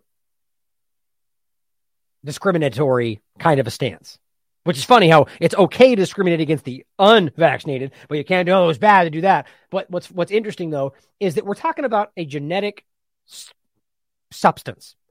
It very clearly is a gene. I mean, you can't argue that mRNA is not gene therapy. They will try to argue that the injections are not gene therapy, but that falls flat because of 1,000 reasons I've already went over. But that's their defining difference right there. Yeah, sure, mRNA is genetic therapy, but not the vaccine. That's what they claim. But regardless, we're talking about genetic material, right? We're talking about lipid nanoparticles, mRNA, spike proteins. Fine. Then we can prove to you, which I will in a moment for the 1,000th time, that this does go through your bloodstream. So it doesn't matter whether you think it's just being precautious or because you think that it's going to kill you or because you just don't want something that's been contaminated. Like, these are valid reasons to ask that question. Of course it is. But the way they respond is very telling. They say, we don't label blood products as containing vaccinated or unvaccinated blood. First of all, that's crazy, especially since what we're talking about is something that is noticeably different. But it says, as the COVID-19 vaccine does not enter the bloodstream. That's actually what the Red Cross said on September 13th. Even though that's the easiest thing in the world, this is them either knowingly lying or holding on to the narrative that they've just accepted as the reality without trying to keep themselves updated about what changes. And they say poses no safety risk to the recipient. Well, that's just simply not true. And I'll prove this all to you. If you have safety concerns about potential blood transfusions, please speak to the medical team. Okay. Everybody down here is going, you're dumb, you're crazy, here's proof, here's a study, blah, blah, blah, on and on and on. Well, the one that I've shown many times, and there is a whole bunch out there. This goes all the way back to February 15th, 2022. Vaccine antigen detected in the plasma of mRNA 1273 vaccine recipients. Now, to be clear, blood and plasma are different. Plasma is in blood, so often they get conflated, and you can, but to be clear, plasma is a part of blood, essentially. I forget the term they used, but you can take plasma donations, you can take blood donations, and so on, just so that's clear. So in the plasma, which also means it was in the blood, they found spike protein. And the point is, it says right here, 11 of 13 people involved, they found detectable levels of the spike protein as early as 1 day after the vaccine injection. There's plenty of other science, by the way, that I'm not going to get into that continues to show you that it continues to make spike proteins. Actually, the one I will grab real quick, I'm just remembering off the top of my head, this is one that they just put out, a newer one, that gets into the immune suppression, but also that it does continue to make spike proteins. This one was April 15th, peer-reviewed, and it says the spike protein is neurotoxic and impairs, this is important anyway, promotes sustained synthesis of the spike protein. Okay, this is a peer-reviewed on Science Direct. This is one of the highest levels you get. Okay, you can't keep pretending that it only matters with the ones, it's peer-reviewed. They have, so you accept peer review when it's what you like, but when you don't, you go, well, it's peer-reviewed by the wrong people. That's just kindergarten level, guys. That's ridiculous. You can be honest about it and realize that peer review doesn't mean absolute, that you should question everything like a grown-up would. But the bottom line is they're the ones arguing peer-reviewed, so you have to at least accept this as possible. They just don't want to. It's just childish stomping their feet, my ball, I'm going home kind of stuff. But innate immune suppression. So we know the peer-reviewed science has found that it does circulate your bloodstream. So spike proteins in your blood. I mean, that's the first thing we look at. So is the American Red Cross lying? Or did they not know? However you want to look at this, that's dangerous. They either don't care or don't know, and they're the ones not labeling blood. They're the ones giving these things, taking these things, and they don't care or know. That should be scary. That's the scary level of manipulation we're seeing in real time today. So it does circulate your blood for sure. Here's some more examples. This is from judicialwatch.org. Thank you, because I had all this saved, but I, again, lost it in a lot of stuff with my last computer. And again, that's why I think Judicial Watch is so important, because they just have these documents that you can find. Eventually, they'll probably go after their servers like they are with us. But it says right here, and this is under the BNT126B2. That's the Pfizer BioNTech injection. Under distribution, it says using in vivo bioluminescence after injection. Protein expression was detected at different time points at the site of injection and to a lesser extent, and more transiently, in the liver. Okay, guys, explain for me how it can get to your liver from your shoulder muscle without going through your blood. That's a tough one. It says distribution to the liver is likely mediated by the lipid nanoparticles entering the bloodstream. I mean, it's just so stupid. This is from a long time ago. So do they not care? Or do they not know? Either one is very concerning. It's amazing, right, that we can be pointing at such real-time information from Pfizer's own own documentation, and the Red Cross doesn't know, doesn't care. Here's another one. This is the one I've shown you many times, except it's a new link, so save it. It's from Judicial Watch. Total lipid concentration. So remember, if the lipid nanoparticles are found, that includes the mRNA instructions to make the spike protein. After 48 hours, that's just this farthest category, there was, what is this? I forget the metric here. I think it's milliliter. Yeah, it says lipid equivalent or milliliter. In any case, it's the metric they're using, 12.3 in the ovaries, which is crazy higher than almost anything else except the spleen, which is 23.4. Compared to everything else, that is crazy. 0.0, maybe 1. That's wild.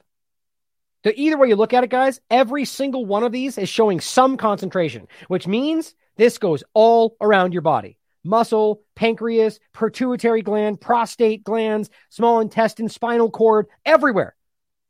So let's pretend it stays in your shoulder muscle still. Shoulder muscle still. Well, that's what the Red Cross is positing, I guess. That's what that does not go in your blood. Wow. Well, here is another study from Science Direct. It's March 17, 2022. Now, there's a lot of other stuff in here. The main one I'm showing you is just to make this point, as it says right here, vaccine, spike, antigen, and mRNA persist for weeks in lymph nodes. Again, are we going to pretend that it goes from your shoulder muscle to your lymph nodes without going through your bloodstream? Here is Healthline from June 23rd, 2022. Why it's safe to receive blood from donors who've been vaccinated. Well, here's how they try to play this game. Okay. Well, they're trying to argue, first of all, by saying it's an airborne virus. Is it? It's weird how their narrative is just whatever. It's just whatever they want. It can't be transmitted by contact with the blood if infected. Okay. So is the only risk we're talking about getting COVID-19? If that's even what we're talking about, that's what they're pretending. So they're arguing the only reason we're worried about taking blood from vaccinated people is because you might get COVID-19. Well, that's quite the assumption. That's not even what we're arguing. But you see, this is how they fact check these things. Same reason they use a Facebook post and act like they debunked it by really not even getting into the actual argument. It says, similarly, the COVID-19 vaccine doesn't transfer from a blood donor to a person who's receiving a transfusion. Okay, this has nothing to do with what we're arguing. The main point, bottom line, COVID vaccine doesn't contain an infectious and harmful form of COVID-19. Good, who cares? Probably does, though. That's not even what we're talking about. I shouldn't say who cares. I argue there's plenty of examples that have shown that people do get sick from this, but that's another point.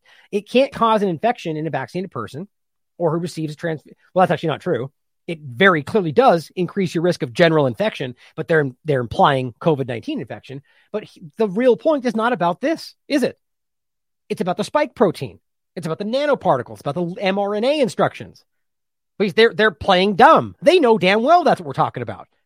That's how they fact check this stuff.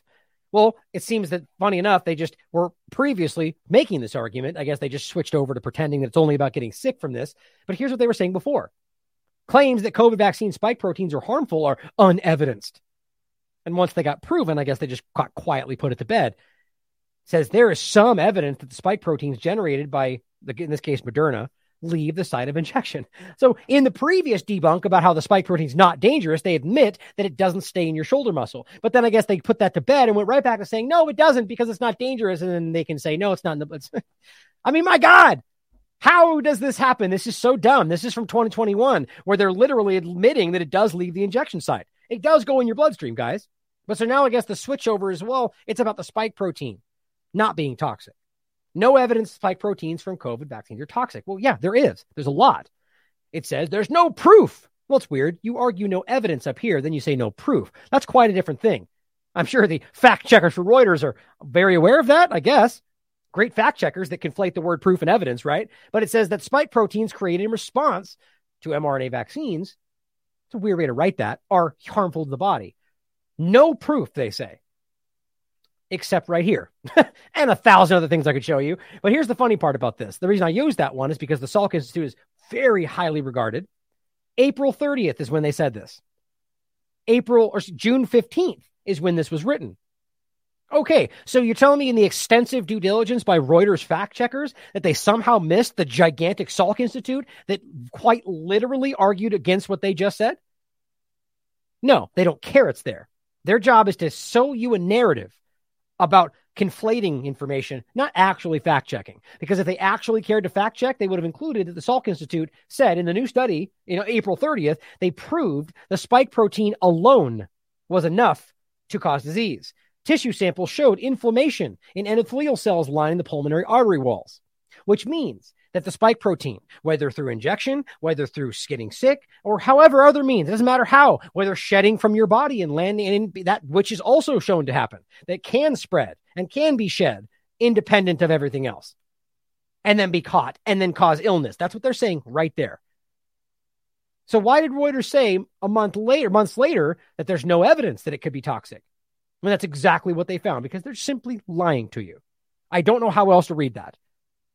Now here, fact check, Red Cross is accepting plasma from people vaccinated against COVID-19, May 4th, 2021. Well, okay, let's go through this, because the argument is that it stays in your blood, and they're very clearly wrong about that. So let's go through the real story about what Red Cross was saying and why this was an obvious lie. The fact check just simply gets to a point to where it's kind of, the answer is actually not even yes, it's yes and no. And you'll see that even they have to say that they're saying, well, they stopped taking it, but they do take it in certain circumstances. Well, that's not necessarily accepting plasma from people vaccinated, is it? Here's what it says. The American Red Cross confirmed to Reuters on May 4th, 2021, that they are allowing people who have received COVID vaccines to donate plasma, contrary to claims on social media that this plasma is not being accepted because the vaccine is so untested. You see, this is how they do this. There's one thing they're pointing at that says it's so untested. What we're saying, and if they did frame it this way, it would be much harder to sell you on, that it's because people are vaccinated.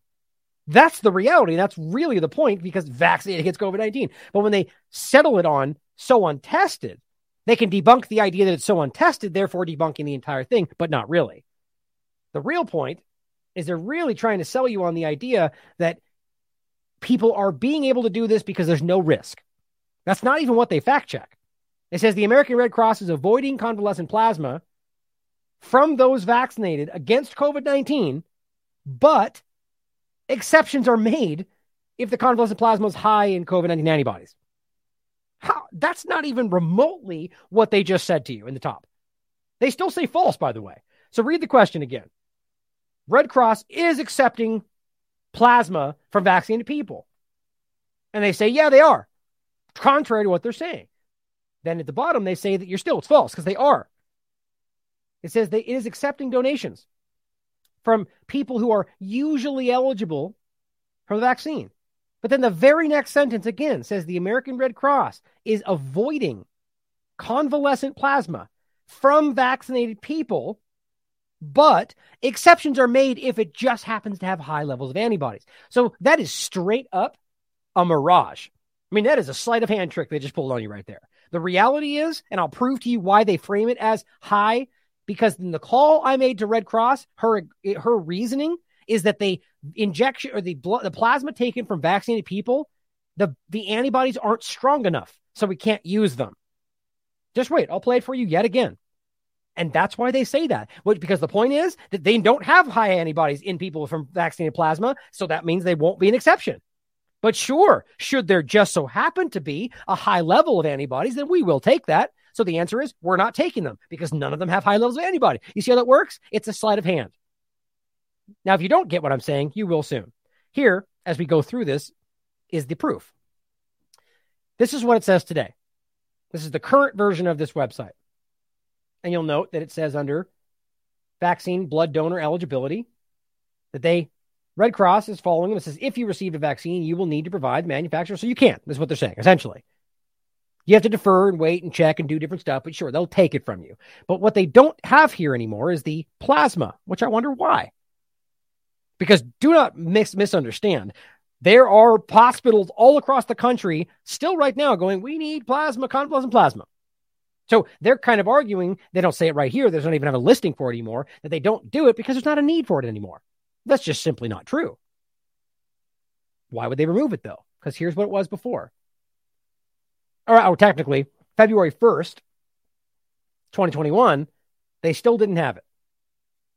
There's no listing for plasma.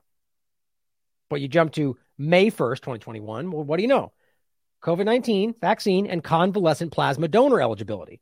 Just so we're clear again, you could see travel, vaccine, and blood. Before February, there wasn't anything about plasma, which is strange to me. But here's what it says. And very clearly did say before they changed it. Individuals who have received a COVID-19 vaccine are not eligible, are not able to donate convalescent plasma with the Red Cross. Simple, period. It goes on to say, but they can do other products and other platelets and stuff if they meet other donation credit, eligibility and so on. Okay, so this was May 1st, 2021, which again is interesting in regard to the timing of when they say this.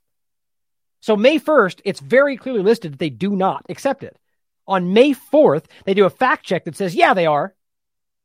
That's telling. Actually, I should have done that right here. Let me see if I can even do that real quick. See if we can't get to May 4th. I don't know if May 4th is in there. You don't always get every date on the Wayback Machine, but this is why this is so damn useful. There's that. Same one. Still says it. May 6th. Okay, well, let's see what it says. Aha! Good thing we did that. Perfect. Check this out. For those in the podcast, going back, this is May 4th. Reuters is fact-checking whether or not they're allowing vaccinated people to give convalescent plasma. So explain for me how on May 6th, as you can see, it still says on the same site, individuals who have received COVID vaccines are not able to donate convalescent plasma, period. That's it. That's the end of it. That's it. There's not some kind of caveat there where they go, but they can do that. Nope. So how can they possibly lie to you like that? Did they not even look at the website? Because it was still there when they wrote this.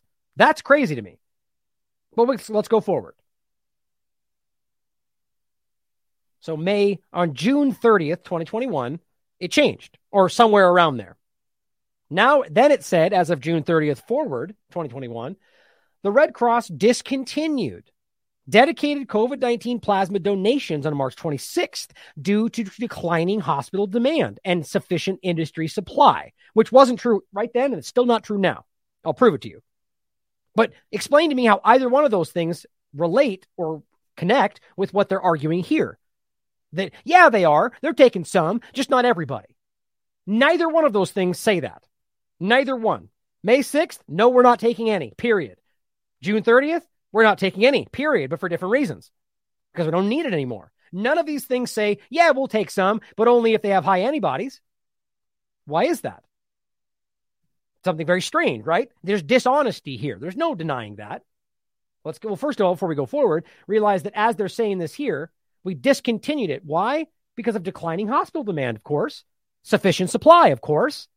Okay, we'll explain this. Same time frame. Blood assurance and urgent need of convalescent plasma donations. That's weird, right? Life South puts out another call for COVID convalescent plasma donations. Life South. Oh, I think the same one. Yeah, Life South. Well, no, this was August. This was the following week. It's later. So all this is within a month or two in regard to what we're talking about. They're calling for more still a week later. Houston Methodist renewing calls, more calls for convalescent plasma. You could go on and on. It's not hard to find this stuff. At the same time frame when they're going, nah, we don't need it. Nobody wants it. declining hospital demand. You've got hospitals all over the country screaming they need more convalescent plasma. How does that make sense? Because we're being lied to. That means at some level, there's people involved that are well aware they're lying to you. Why would they do that? How can you even rationalize that for some greater good? Here is the Wayback Machine for June 12th, 2021 of a different page. This one is the donor. Let me open it real quick. Oh, wait, it's right here. So you can see the top. So this is the new donor vaccine guide before they changed it. Here's what it says. If you receive, and this is June 12th, 2021, if you receive any type of COVID vaccine, you are not eligible to donate convalescent plasma with the Red Cross, period. Same thing. However, you may be eligible to donate other products, so it's the same as before, platelets, whole blood, and so on. But you cannot donate convalescent plasma. And I will tell you why. I will play her voice from the Red Cross telling you why. But what's strange to me is that none of this connects with their stated rationale, does it? Here, this is on my website, so you guys can download this, is what it says now. If you received a live attenuated COVID vaccine, you must wait 2 weeks. FDA allows people. Oh, that's strange. It's gone. It's no longer there. Is that interesting? We're here. Oh, and by the way, I should have had this further back in there. August 13, 2021. This is one of an endless procession of peer-reviewed science from all sorts of outlets telling you exactly the same thing. Ultra-potent antibodies against diverse and highly transmissible SARS-CoV-2 variants. Right here, our study demonstrates that convalescent subjects previously infected with an ancestral variant, so people that got sick in the beginning till now, or specifically they're referencing people that got sick in the beginning, produce antibodies that cross-neutralize emerging variants of concern with high potency, and they do get into Omicron. Structural and functional analyses reveal that antibody breadth is mediated by targeting a site of vulnerability at the RBD tip offset from major mutational hotspots of variants of concern. Okay, so the point is that this does very clearly continue to create durable, robust, and lasting immunity against new variants of concern, right? So that's natural immunity.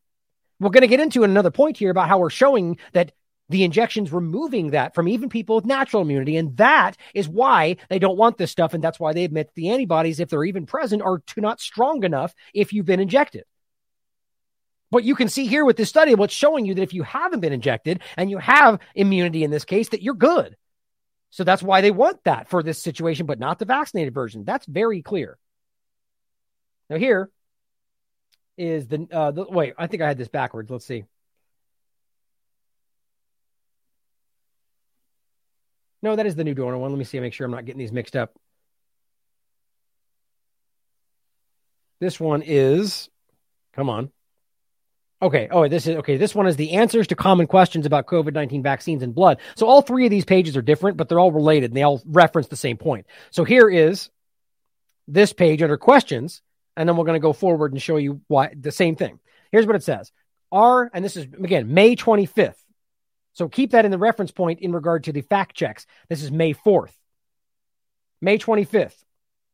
Are individuals who received a COVID-19 vaccine eligible to give COVID-19 convalescent plasma? Now it says, while the FDA allows people who have received a COVID vaccine to donate dedicated COVID-19 convalescent plasma within 6 months of their infection, Red Cross discontinued dedicated COVID-19 convalescent plasma donations on March 26th due to declining hospital demand. Okay, that doesn't make any sense. If they discontinued on March 26th, how can you argue that they were accepting these things in previous examples past that? Like the dates don't add up. Here is May 24th, and this one is the current one. Where were we here? It says, declining hospital demand and insufficient industry supply, which I just showed you wasn't true. The Red Cross tests all blood donations for COVID-19 antibodies. Plasma from routine blood and platelet donations that test positive for high levels of antibodies and meets our requirements may be used. That's their weird sidestep. The reality is the people who have injections don't have strong enough antibodies. That's why they don't get used. But they don't say that. So the reality is they're not taking plasma from people that have injections. And that's why that said that before they were forced to remove it.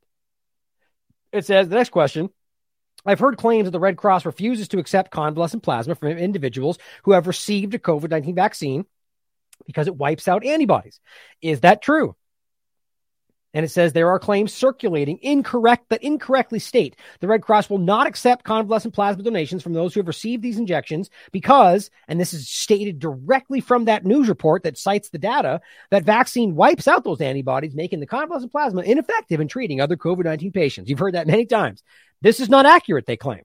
The FDA allows people who have received the COVID vaccine to donate dedicated COVID-19 convalescent plasma within 6 months of their infection of the virus, based on data that antibodies from natural infection can decline after 6 months?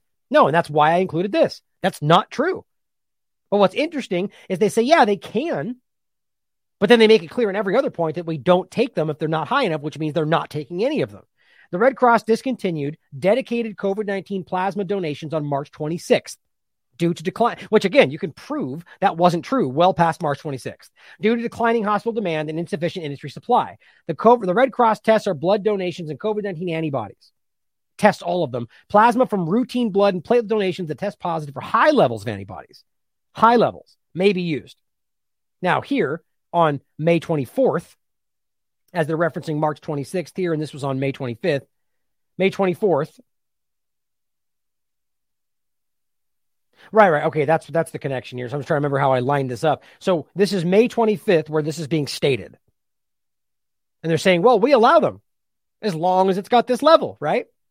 Here is May 24th, one day before that, where they're literally saying the opposite on the Red Cross website. Those who've received the vaccine are not eligible to donate convalescent plasma. How does that make sense? Right? How can the next day you argue that's the case when they're on the same website, they're saying we're not eligible? You're catching them updating and altering things, and even their update doesn't align with the reality. Now, here's what it currently says. Heard claims that they were refusing to take it because it wipes out the antibodies. It says there are claims circulating that incorrectly state the Red Cross will not accept them because the vaccine wipes it out. This is not accurate. Due to the decline in hospital demand. Again, stating that they won't take them, but it says, and here's again, the dates change on everything they say. It says the Red Cross stopped collecting convalescent plasma completely on June 14th. So the dates don't align, the narrative doesn't align. They apparently don't know about the Wayback Machine and don't realize that we can just look up what they said before.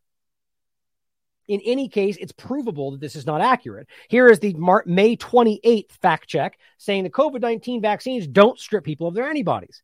Vaccinated individuals can donate blood. Except we literally just proved that's not true after May 28th and before. What it says is COVID-19 vaccine recipients can donate plasma to the American Red Cross, contrary to claims in social media that Red Cross is not accepting them because it wipes out those natural antibodies. Before they stopped collecting COVID-19 plasma on March 26th, see my point? That doesn't even, they just said the opposite. They said June something. What did they just say? June 14th? Okay, so March 26th, even though we can go back to March 26th, you know, see what I mean? It doesn't make any sense. But it says on March 26th, due to declining hospital demand, but we can prove to you that's not true, the Red Cross said they were not accepting convalescent plasma donations from those vaccinated against COVID-19. What?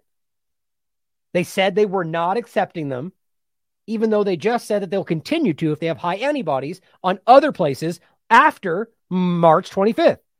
There's May. Right here. Right? May 25th, we will continue if they have high antibodies. Okay, here's the fact check. After March 26th, they said we were not accepting. They don't care that they can easily show there's something amiss here. Regarding convalescent plasma, the FDA allows people who have had COVID-19 before they were vaccinated to donate dedicated convalescent plasma within 6 months. As set out here, the 6-month guidance is based on data that shows antibodies from natural infection can decline. Not true. As explained by the Red Cross. Well, you can argue that antibody production will always decline, slowly wane because they're not needed, but the idea that it doesn't go away like the injections do. Therefore, antibodies from natural infection are not wiped out. That's their argument. Because we have something that shows that they go away after 6 months, they're not wiped out. That's the opposite of what it's going to show, and what I'll prove to you next. The reason why the FDA is not advising the convalescent plasma be taken from all vaccinated individuals is to, quote, ensure that COVID-19 convalescent plasma collected from donors contains antibodies directly related to their immune responses to SARS-CoV-2 infection. Okay, now we have a whole new narrative now.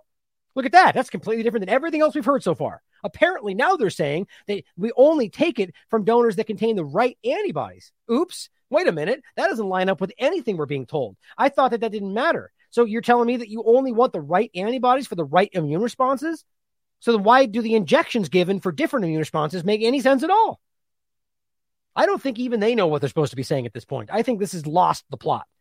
The Red Cross this is hilarious. The final thing it says is, although the Red Cross is no longer collecting dedicated COVID-19 convalescent plasma, except they just said they were if they had high enough antibodies. Okay, enough of the obvious contradictions of their own information.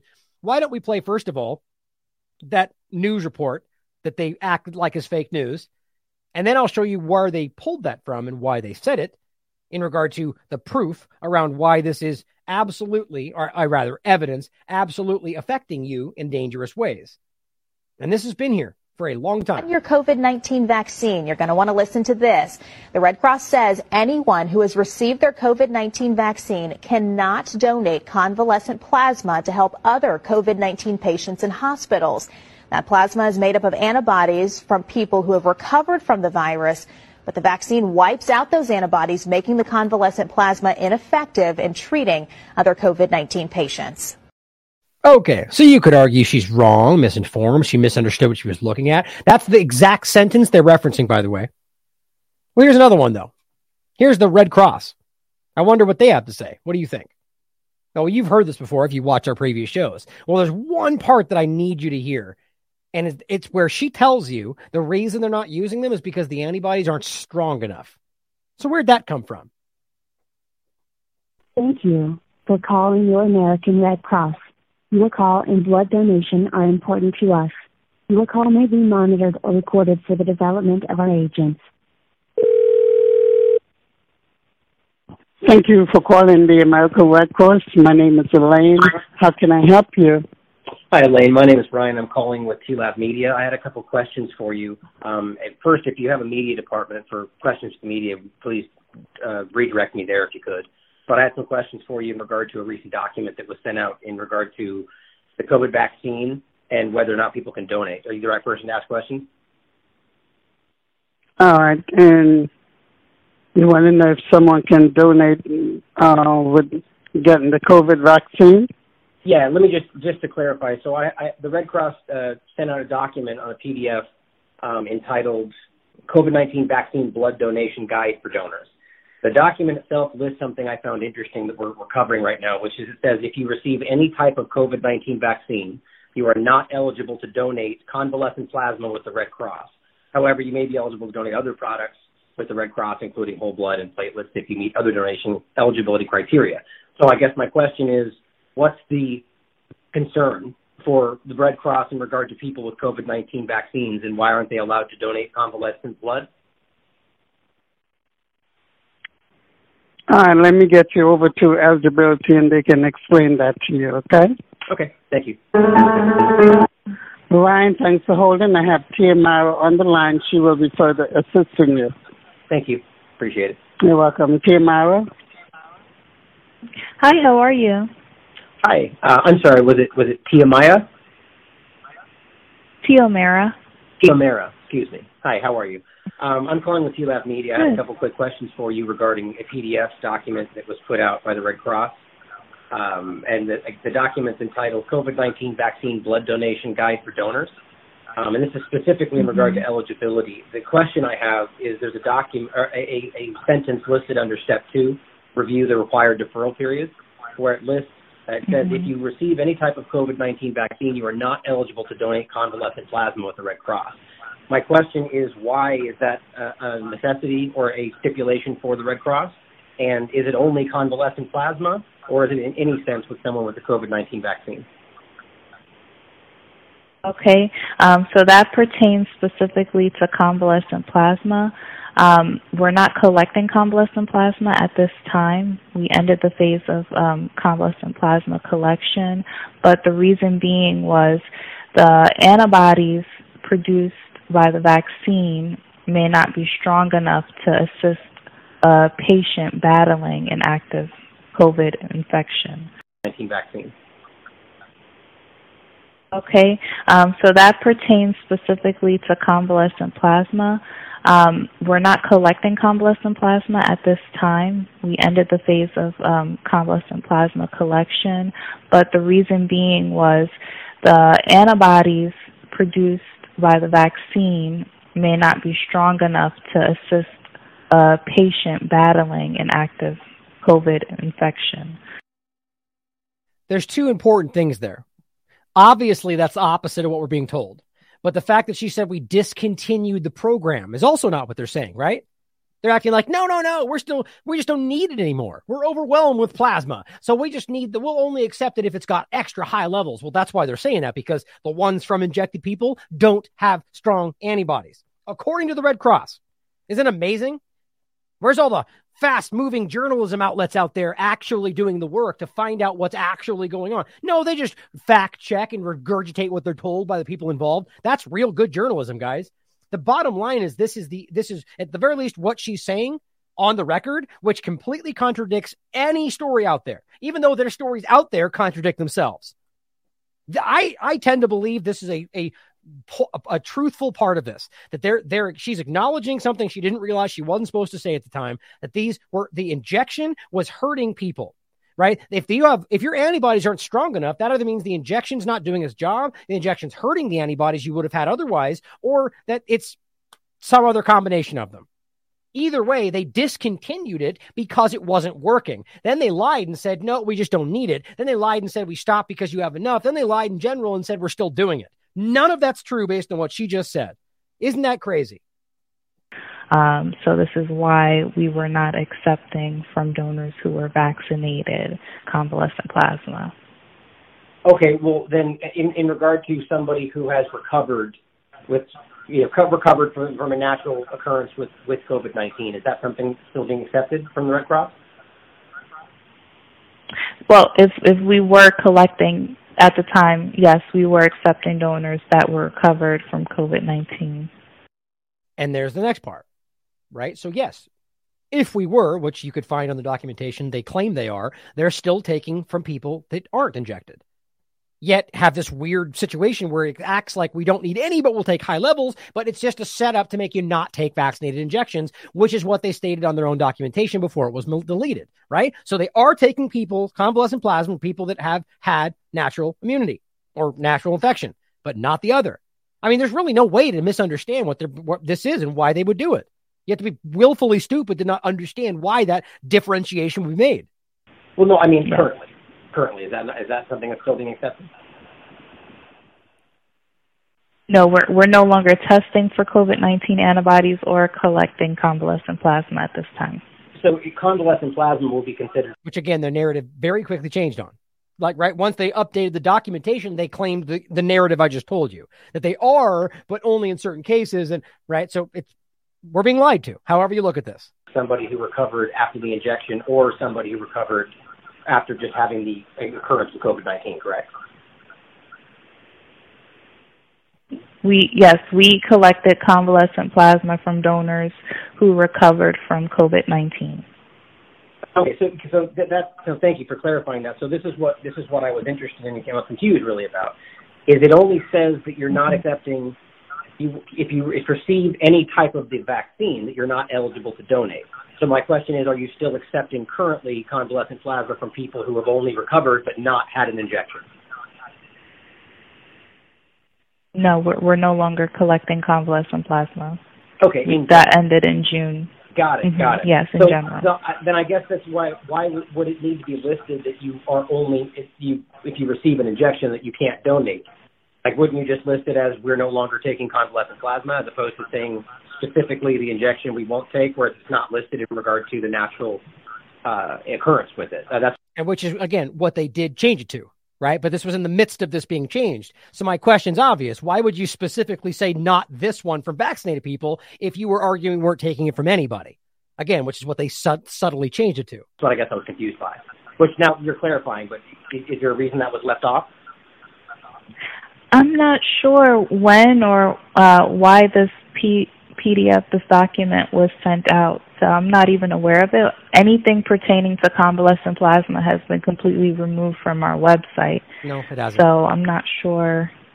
because I have had some inquiries, but that's something I'm going to take note of and forward to my supervisor, because I have had a couple inquiries about that. So, okay, well, maybe you you can clarify for me in general. The document entitled COVID-19 Vaccine Blood Donation Guide for Donors, do you know when that was released?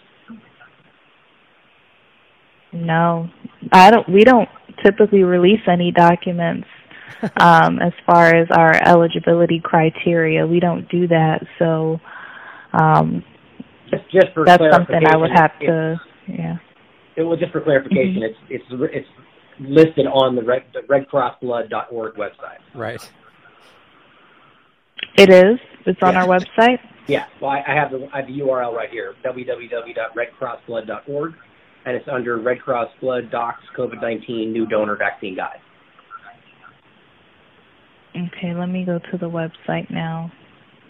If I could, I'd send you. Last time I checked, that was removed. Anything? Why would it be removed anyway, right? I mean, especially since it later was put back. Like, that sounds like an effort to remove information. Why would that be? So we have, right now, the only thing I see here under the Donate Blood tab is COVID-19 safety protocol. So all I'm not saying information it's we had was necessarily removed. listed on the front page of the website, but the URL is still active. And I can see that it's on redcrossblood.org. So maybe that should be, clarified for people, because this can be confusing for people right now, which is why we're asking. Yes, I completely understand. Yes, I'm definitely, like I said, gonna forward this to my manager so we. Right. I'm sure. Well, here's the next one. Just so we're clear again, in case you missed that, very important to understand what she said, that we do not accept vaccinated blood or blood that's been from somebody who's been vaccinated for convalescent plasma, because the antibodies in that are not strong enough for the purpose we need them for. But you know what is? Plasma from people that have natural immunity. There's no misunderstanding that. Now, here is Dr. David Bauer, who you've also seen before, who is from the Francis Crick Institute, who is saying verbatim exactly what they don't want you to think is real. Key message from our finding is that we found that recipients of the Pfizer vaccine, those who've had 2 doses, have about 5 to 6-fold lower amounts of neutralizing antibodies. Now, these are the sort of gold standard private security antibodies of your immune system, which block the virus from getting into your cells in the first place. And so we found that that's less for people with 2 doses. We've also found that for people with only 1 dose of the Pfizer jab, that they are less likely to have high levels of these antibodies in their blood. I mean, there's no misunderstanding what he just said. You have lower amounts of antibodies when you have 1 or 2 shots of Pfizer. And perhaps most importantly for all of us going forward is that we see that the older you are, the lower your levels are likely to be. And the time since you've had your second jab, as that time goes on, the lower your levels are also likely to be. It's so interesting how clear this is and how much information is out about that. Now, this goes into a whole nother part of this. This is new. So adding to all of that, understanding how very obvious it is that they were lying about something. I think it's clear about what, but whatever you think, it's no denying that they were lying. They were trying to hide something, because the narrative, even on their own documentation, is confusing and doesn't add up. Different dates, different arguments, different justifications. Even in regard to what she told me is different than everything else too. This adds on top of all of it. This was on September 13th. This is wishtv.com, which is a local channel, a News 8 channel. It's associated with like WD or that news network. It's like a local corporate news channel. New study finds Oregon recipients rejecting transplant after receiving COVID vaccine. Look at that. Now I'll play this video for you. Researchers say the underlying cause could be tied to systemic inflammatory response elicited by the shot post-jab. Look at that. Now, I'll come back to this in a second. Just on top of it, realize here's another peer-reviewed science document from Cell.com. The mRNA lipid nanoparticle platform's lipid nanoparticle component used in preclinical vaccine studies is highly inflammatory. That's November 19, 2021. Who cares, though, right? Because vaccine's good no matter what. Well, let's play this clip where they're telling you these people are rejecting ocular transplants because of the injection. Now, let's not pretend that, I mean, my thought is that has everything to do with the blood discussion. At the very least, there's a problem with the injection causing your body to reject things like this or to cause these kind of problems. And this is all interrelated to me. Health Spotlight, presented by Community Health Network. Well, tonight's Health Spotlight, emerging new research shows a growing number of transplant recipients are suddenly rejecting their new organ. Scientists say the COVID vaccine could be to blame. Joining us now to explain. Oh, it must be those anti-science fake news scientists, huh? Explain is Wish TV's medical reporter, Dr. Mary Gillis. Mary. Alexis Phil, according to a new study published in the Journal of Clinical Medicine, acute corneal allografts are being rejected by immunized patients who've undergone the procedure. Researchers say the underlying cause could be tied to a systematic inflammatory response elicited by the shot. The cornea is the outermost layer of your eye. Corneal grafts are used to restore vision, reduce eye pain, and improve the appearance of a damaged cornea. The surgery is known to be one of the most successful transplant procedures with low rejection rates. Japanese researchers compiled data from 23 studies. A total of 23 eyes from 21 patients who had undergone corneal graft procedures were assessed. Graft rejection occurred anywhere from 1 day to 6 weeks after vaccination in all patients. Some who underwent the procedure as far back as 20 years ago. In the paper, study authors write, as the virus continues to spread, additional booster COVID-19 vaccines are expected.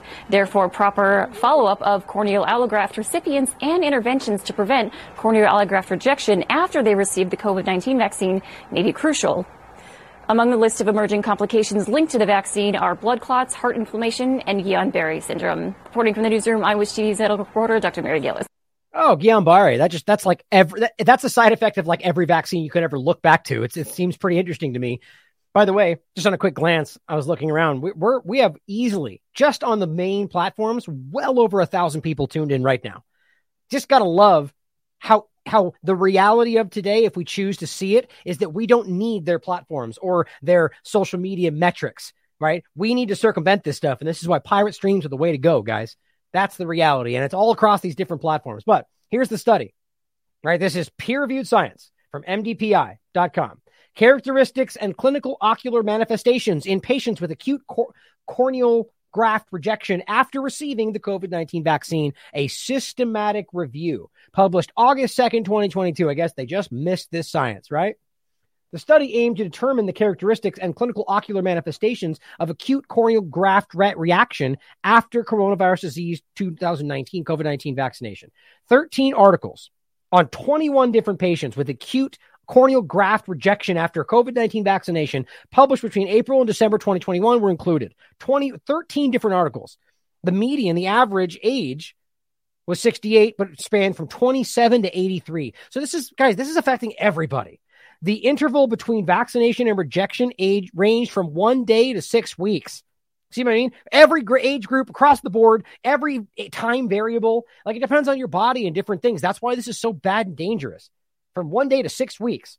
In addition, it says the clinical characteristics of corneal allograft rejection after COVID-19 vaccination were identified. But no one cares about this, of course, because it goes against the injection narrative, so you're supposed to ignore it. But this perfectly lines up with another example of how this is creating problems, whether it's blood, whether it's genetic material. I mean, this is hurting you guys. It's everywhere. Here's an example that leans into the same discussion about the blood, and this is the Daily Skeptic.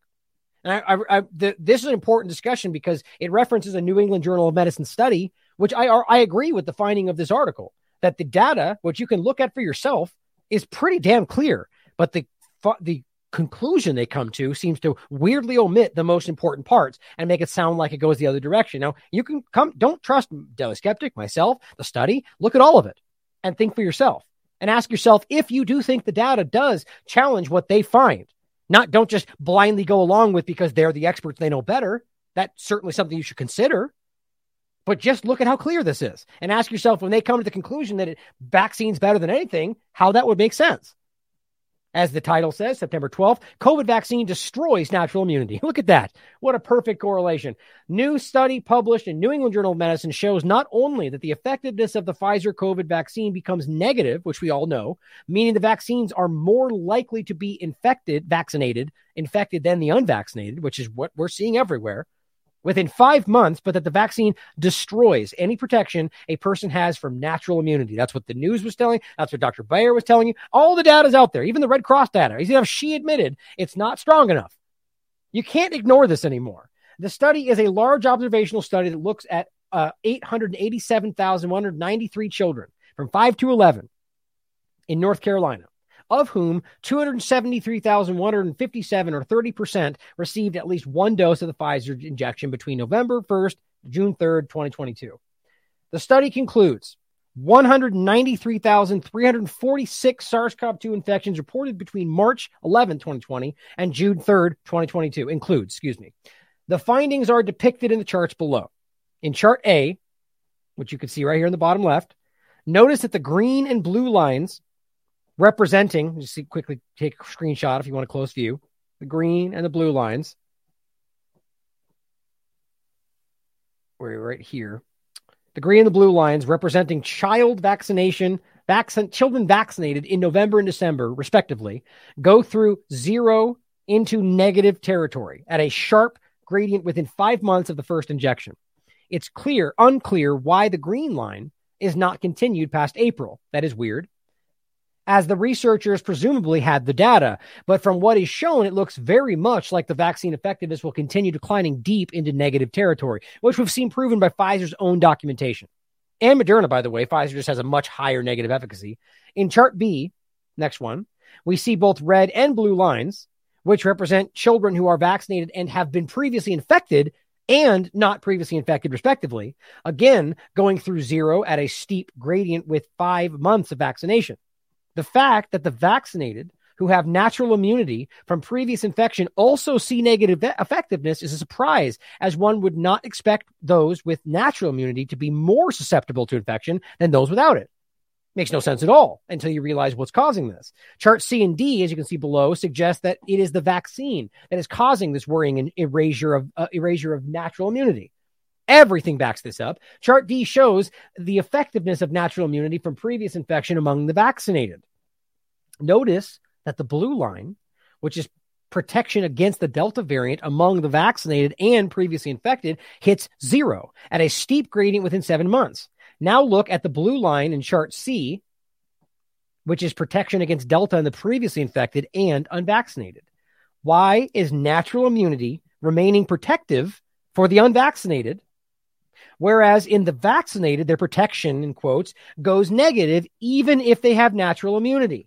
You know the answer to that. The data makes that clear. It's right in front of you.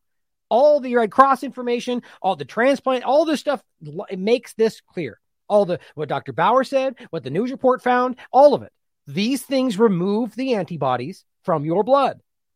That's what they found and covered up. That's what the Pfizer documentation shows. Everything. And by the way, their data very clearly shows that. It's right in front of you. Now here is another study that adds to this. This is in the International Journal of Vaccine Theory, Practice, and Research. Dark field microscopic analysis on the blood of 1,006 symptomatic persons after anti-COVID-19 mRNA injections from Pfizer, BioNTech, or Moderna.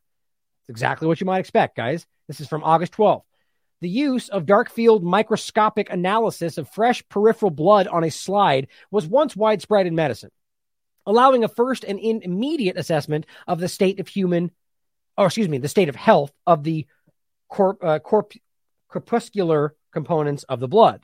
In the present study, we analyzed with a dark field optical microscope the peripheral blood drop from 1,006 symptomatic subjects after inoculation with mRNA injection, starting from March 2021. This is really important, actually. There were 948 out of 1,006 subjects, 94%, whose blood showed aggregation of erythrocytes, I believe, and the presence of particles of various shapes and sizes of unclear origin 1 month after the mRNA inoculation. In 12 subjects, blood was examined with the same method before vaccination, showing a perfectly normal hematological distribution. The alterations found after the inoculation of the mRNA injections further reinforced the suspicion that the modifications were due to the so-called vaccines themselves. mean, you're a good God. The body of evidence out there showing you what's going on is undeniable. And again, that the lipid nanoparticles themselves are highly inflammatory. So you add all this together, and this is a perfect storm to destroy whatever it touches, guys. How do you miss what that is? Now, an interesting finish point on this last segment before we finish with biomass, Eli Klein makes a really interesting observation here from CDC. Seems the CDC is now officially advising COVID vaccination status is generally irrelevant to transmission, which we all know. Really long past time to put an end to the COVID vaccine mandates, or never should have been allowed. But he points out that they acknowledge that the vaccine status is no longer needed to inform source control. And he posted a link. Thank you for posting the link. Here's the page. Interim infection prevention and control recommendations for healthcare personnel during COVID-19. September 23rd. Very first thing. Updated to note that vaccination status is no longer used to inform source control, screening testing, or post-exposure recommendations. That's also why the CDC did that a moment ago, right? The last time, the other update we showed you, where they changed that it's not this. This is important because what it's showing you is that it doesn't matter. That this is the most explicit stating of this we've seen so far. It does not matter.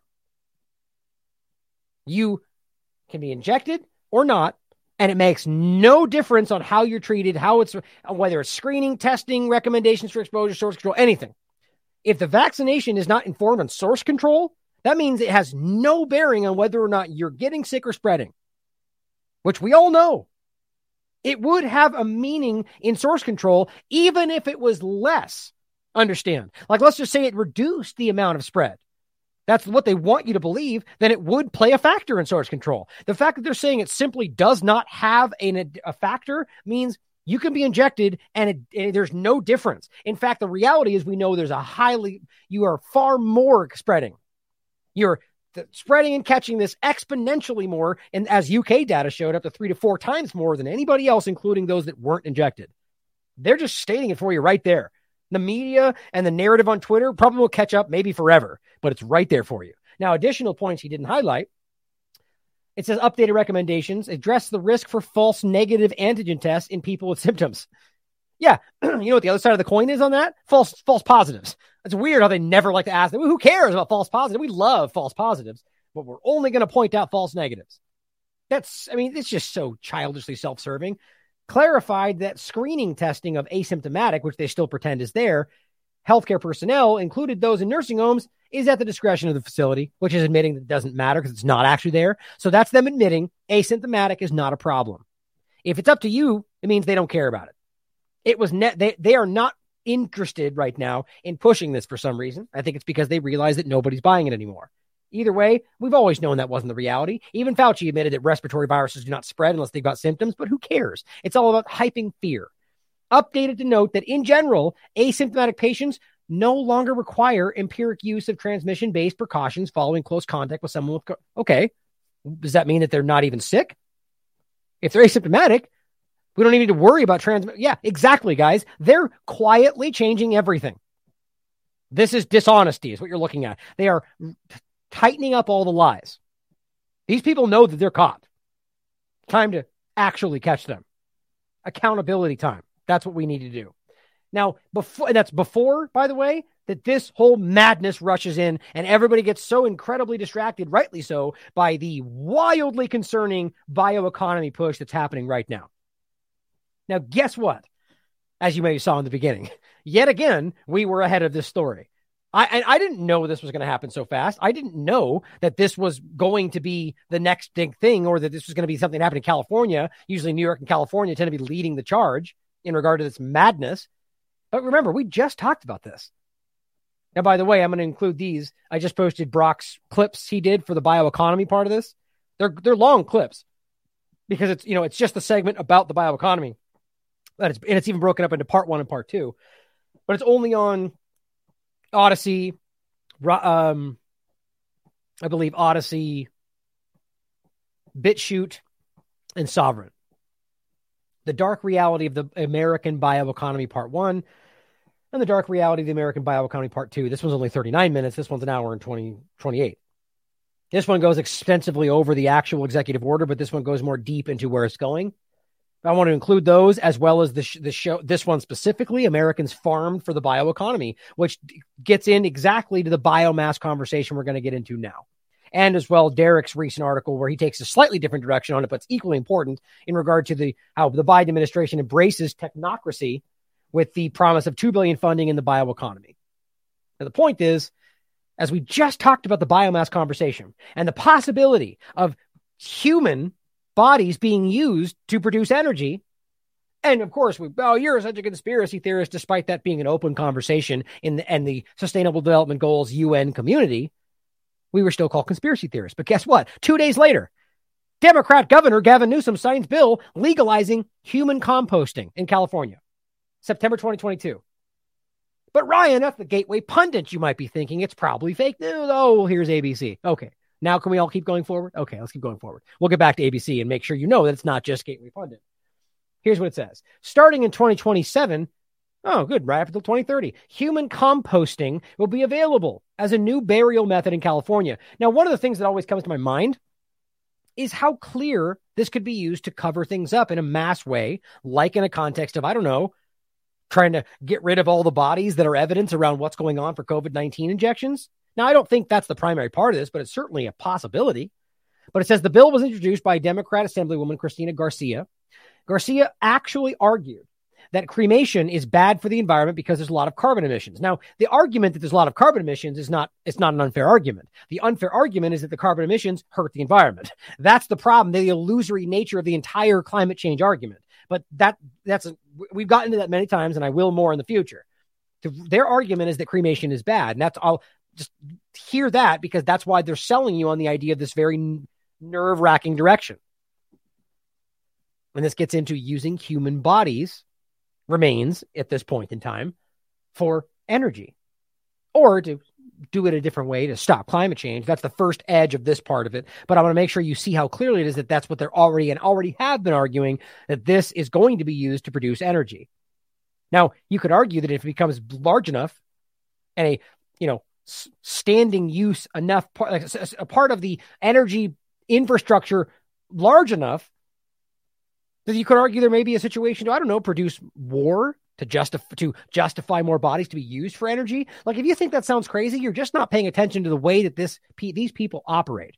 Right now, wars are actually used in many ways to justify the migration of people, the stealing of resources, the trafficking of human beings. All these things are real. So if you think it's just one step too far to pretend that they would do that to use human bodies, well, that's where you're choosing not to acknowledge what's already been proven. Now, I'm not saying I know that's what's happening. I'm just willing to discuss things that people consider off the rails. Discussing anything should be open to anybody who's objective. That's how you'll quickly find that most people, even in journalism, even independent media, are not really that objective. But it says here, Garcia actually argued that it's bad for the environment. Quote, when we have a coffin, we put that into the ground. There's a lot of chemicals that get leaked into the ground, and oftentimes it ends up in the water. Yeah, now we're nitpicking about chemicals from coffins, but we don't care that the military is burning massive puddles of dangerous chemicals all over the world. That's okay, though, because freedom. But we're going to nitpick about the coffins and and cow stuff. And you see what I mean? Like, it's so weirdly focused on small things about your life as opposed to the real culprits of who are actually hurting the planet, but not even getting into the illusion that is climate change. But yes, we're hurting the planet. That's an obvious reality. And again, the people doing it the most are the ones that are barely affected by their direction. It says, when we do cremation, there's also a lot of carbon emissions. Now, this has been a stated argument for a long time. So why, when they first introduced the biomass conversation in regard to energy, did they omit this huge part of the conversation? Probably because they saw this coming.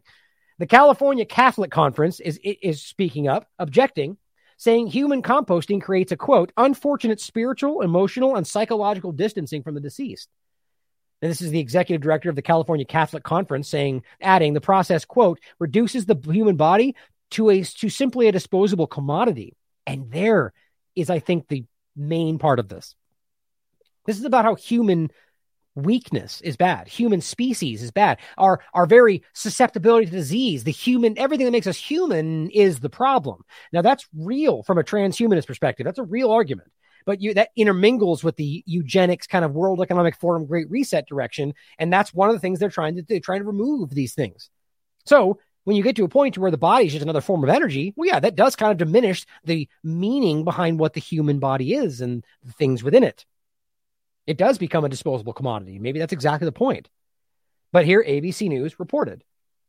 AB 351 is the bill, introduced by Assemblymember Cristina Garcia, allows for the method in which human remains naturally decompose over a 30 to 45-day period. Now, it's only one version of this, by the way, and are turned into a soil. That human composting soil can then be returned to the deceased family or donated to conservation land. So in this case, we're talking about it used into a way that can produce soil, that can be used to grow, that can be used to create, and it also in many cases used to produce energy and how the operation works. This highlighting just one example of it turning into soil. I'll show you this next. California will join 4 other states in the country. So this is not new. Washington, Colorado, Oregon, and Vermont are already allowing human composting. Now, you may not have an issue with that. Maybe it's wrong to have an issue with that. You can decide for yourself. But it's where this is going that really concerns me. I mean, quite frankly, I have an issue with this becoming sort of a forced direction. And then if you don't do this, you're hurting the planet. That's where this is going. So then you're going to feel obligated to do so, even if it challenges your religious beliefs, even if it goes against what you want. That's what's happening everywhere. But Californians will be able to choose human composting as their burial method starting 2027. Starting in 2027, a different burial method will be available for Californians as Gavin Newsom signed a bill that allows human composting, just so we can see this is not fake news. Even I don't know why it makes it not fake news to some people when it's on corporate media, but that's how it works for some people. But you can watch these videos and read these articles if you want to get deeper into the bigger picture of the bioeconomy and biomanufacturing, of which one part is biomass. Now, remember, biomass has different meanings in ecology versus energy, and so there's different variations of it. But in this case, we're talking about energy. Now, here's the page I've shown before. What is biomass? Biomass is matter composed of the remains of dead organisms, which could be humans, animals, plants, anything, right? And in one case, they use, you can see that one of the pictures, they use wood chips, old dead trees compacted into wood chips, or that become something that we can use to burn to make energy, right? But in one of these cases, we're talking about using dead bodies. And this is not, I'm not even referencing the composting step. I'm talking about what's already been discussed for years in the Sustainable Development Goals discussion. This, whether you think so or not, is a step in that direction. That's what this is. It all relates to the argument of climate change and using this as a way to stop these things that aren't actually, in my opinion, what's happening. Here is one of these discussions that has already been had. This goes back to 2012. Future death, the dead human body as biomass. And in this case, they mean energy. Here is another forum. I'm just showing you this has been discussed and theorized. And this one, I think, was 2018. Human corpses as biomass. Like, this is from the Naked Scientist. And they're just discussing why and how, and everyone's going, yeah, we should, and blah, blah, blah. Okay. Here is a post from a symposium. This is the death reference desk, essentially. And they're posting a symposium posting for buying tickets and featuring as this presentation he's going to give. Dr. John Troyer, Deputy Director, Center for Death and Society, University of Bath in England. Dr. Troyer will discuss new research exploring how heat capture technology currently used at Haycombe Crematorium in Bath reduces both mercury emissions and offers a potentially viable energy source for the local community. Okay, so that is in one case what we're talking about in regard to the crematorium discussion. Now, you could argue that they're going to do composition, or many other places are arguing different versions of this. And that's my point about the large discussion. Or that this same situation can be used to capture the same things and be used for energy. We know how compost can be used in many different ways, right? That's how so we're still talking about human bodies as energy. And they make the alarming point, Soylent Green isn't just people, it's now. That, a kind of a joke about the movie where it's people, they're using people to make things, right? Here is just in case you thought that was just a random thing he did one, this is on the University of Bath website. Here's Dr. John Troyer. Here's what it says, and you've seen this if you watched the previous shows. John Troyer started his post at the University of Bath in September of 2008. He is a director of the Center for Death and Society. His PhD dissertation was entitled Technologies of the Human Corpse. Within the field of death studies, John focuses on delineating and defining the concept of the dead human subject, John is in the closing stages of a case study looking at mercury emissions and heat capture technology in UK crematoria. You see, this is a broad, gigantic conversation. Research interests, the social and technological control of the dead body in both time and space, vis-a-vis mechanical manipulation of human biology. That is the overlap with exactly what we're talking about, the programming circuitry and biology to do. That's what they just talked about in the executive order. The legal, scientific, and medical protocols that determine social policies, for example, those with pronounced a time of death for human beings. As if, maybe you're not dead, or maybe there's some weird stuff going on here. The illicit global trade in human tissues and body parts and aesthetics and death.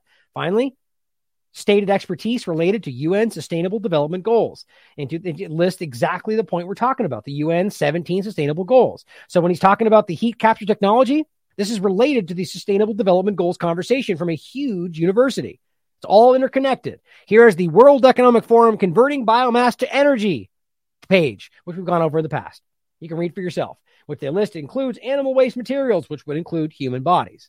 So here we are at a point when it's very obvious that this is already happening, where this conversation, that's already being led by people involved with the Sustainable Development Goals, are already trying this. And now we're seeing states in the United States take these steps. We're already watching this begin. And in the last final point, which I promise is going to put some people over the edge, because it is strange. I'm not saying this is what's happening, or it is going to happen. But you can't miss that they want you to at least think that it's going to happen with the weirdness they're pushing this from. This is Science Direct, biomass production. Just want to include that it does also say biomass, in regard to energy, is also uniquely a source of human food and animal feed. So what it means, my first thought I had was about the idea of like the UN food pellet, food tube conversation, which again, who knows if it's actually going to happen? It's definitely possible. And here they are discussing creating a new form of energy and food that could be used. But what else has been being seeded in the conversation, as you well know, to finish the show today? A Swedish scientist advocates eating humans to combat climate change. That's a little bit disconcerting. And this isn't just a Swedish scientist. This is all over. I mean, I've seen probably 15 different articles arguing that maybe we should eat human flesh. Well, from where? Are you going to kill people? Well, no. Then where else does it come from, guys? So what are we talking about exactly? It's not hard to see the connected points to talking about using human bodies as energy, as fuel, as stopping climate change, to the conversation of using it as an energy source for specifically sustainable development goals, and then talking about it as a food source. Now, I'm not saying this could very well just be stated as a way to get you to freak out and talk about something that's completely off the rails so that we can be called conspiracy theorists. I'm not saying this is what's going to happen. It's certainly possible, though. And the idea that there's an obvious overlap to the conversation is pretty concerning. So all I know is that we should be asking questions, and that's certainly one that stands out to me. And I think this is just a little bit of a disconcerting reality that they are already living this. We are watching this come out. I mean, I talked about this a few days ago as some like distant, scary future reality. And then 2 days later, Gavin Newsom initiates this reality. This is concerning, guys.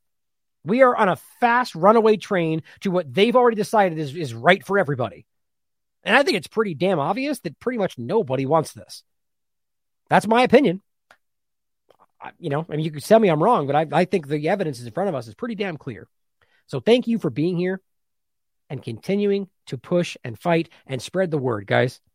It really is inspiring to see how much is happening and how much you're changing that every single day.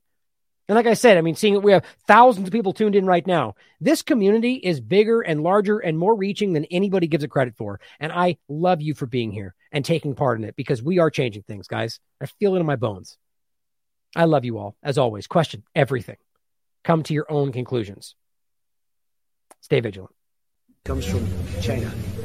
That's right. Comes from China. What do you think he's doing? Okay, this is no joke. This is what people are doing. Fucking Jesus Christ. Even. Not social distancing. Put your mask on. Get away from Put it on. For freedom. Stop it. Whoa, whoa. What is going on inside their head? So this guy in Michigan came up with this idea. 6 feet apart. Oh, yeah. extreme measures of self-isolation? It gets the point across.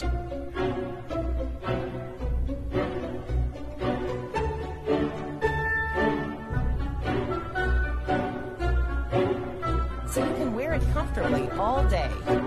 Share your smile. Z-Shield wraps your face.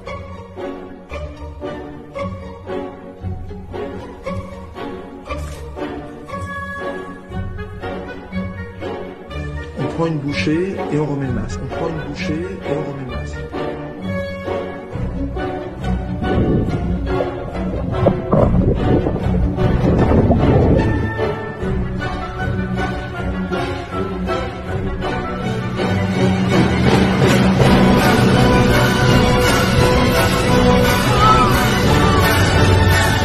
Help us put the mask in mascot.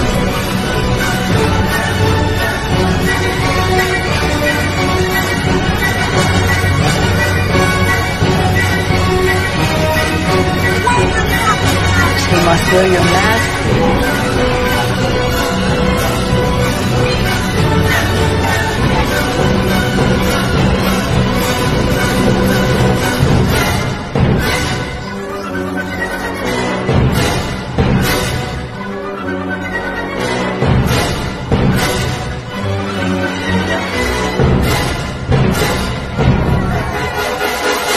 I shouldn't have to make it fun. It's science. It's science.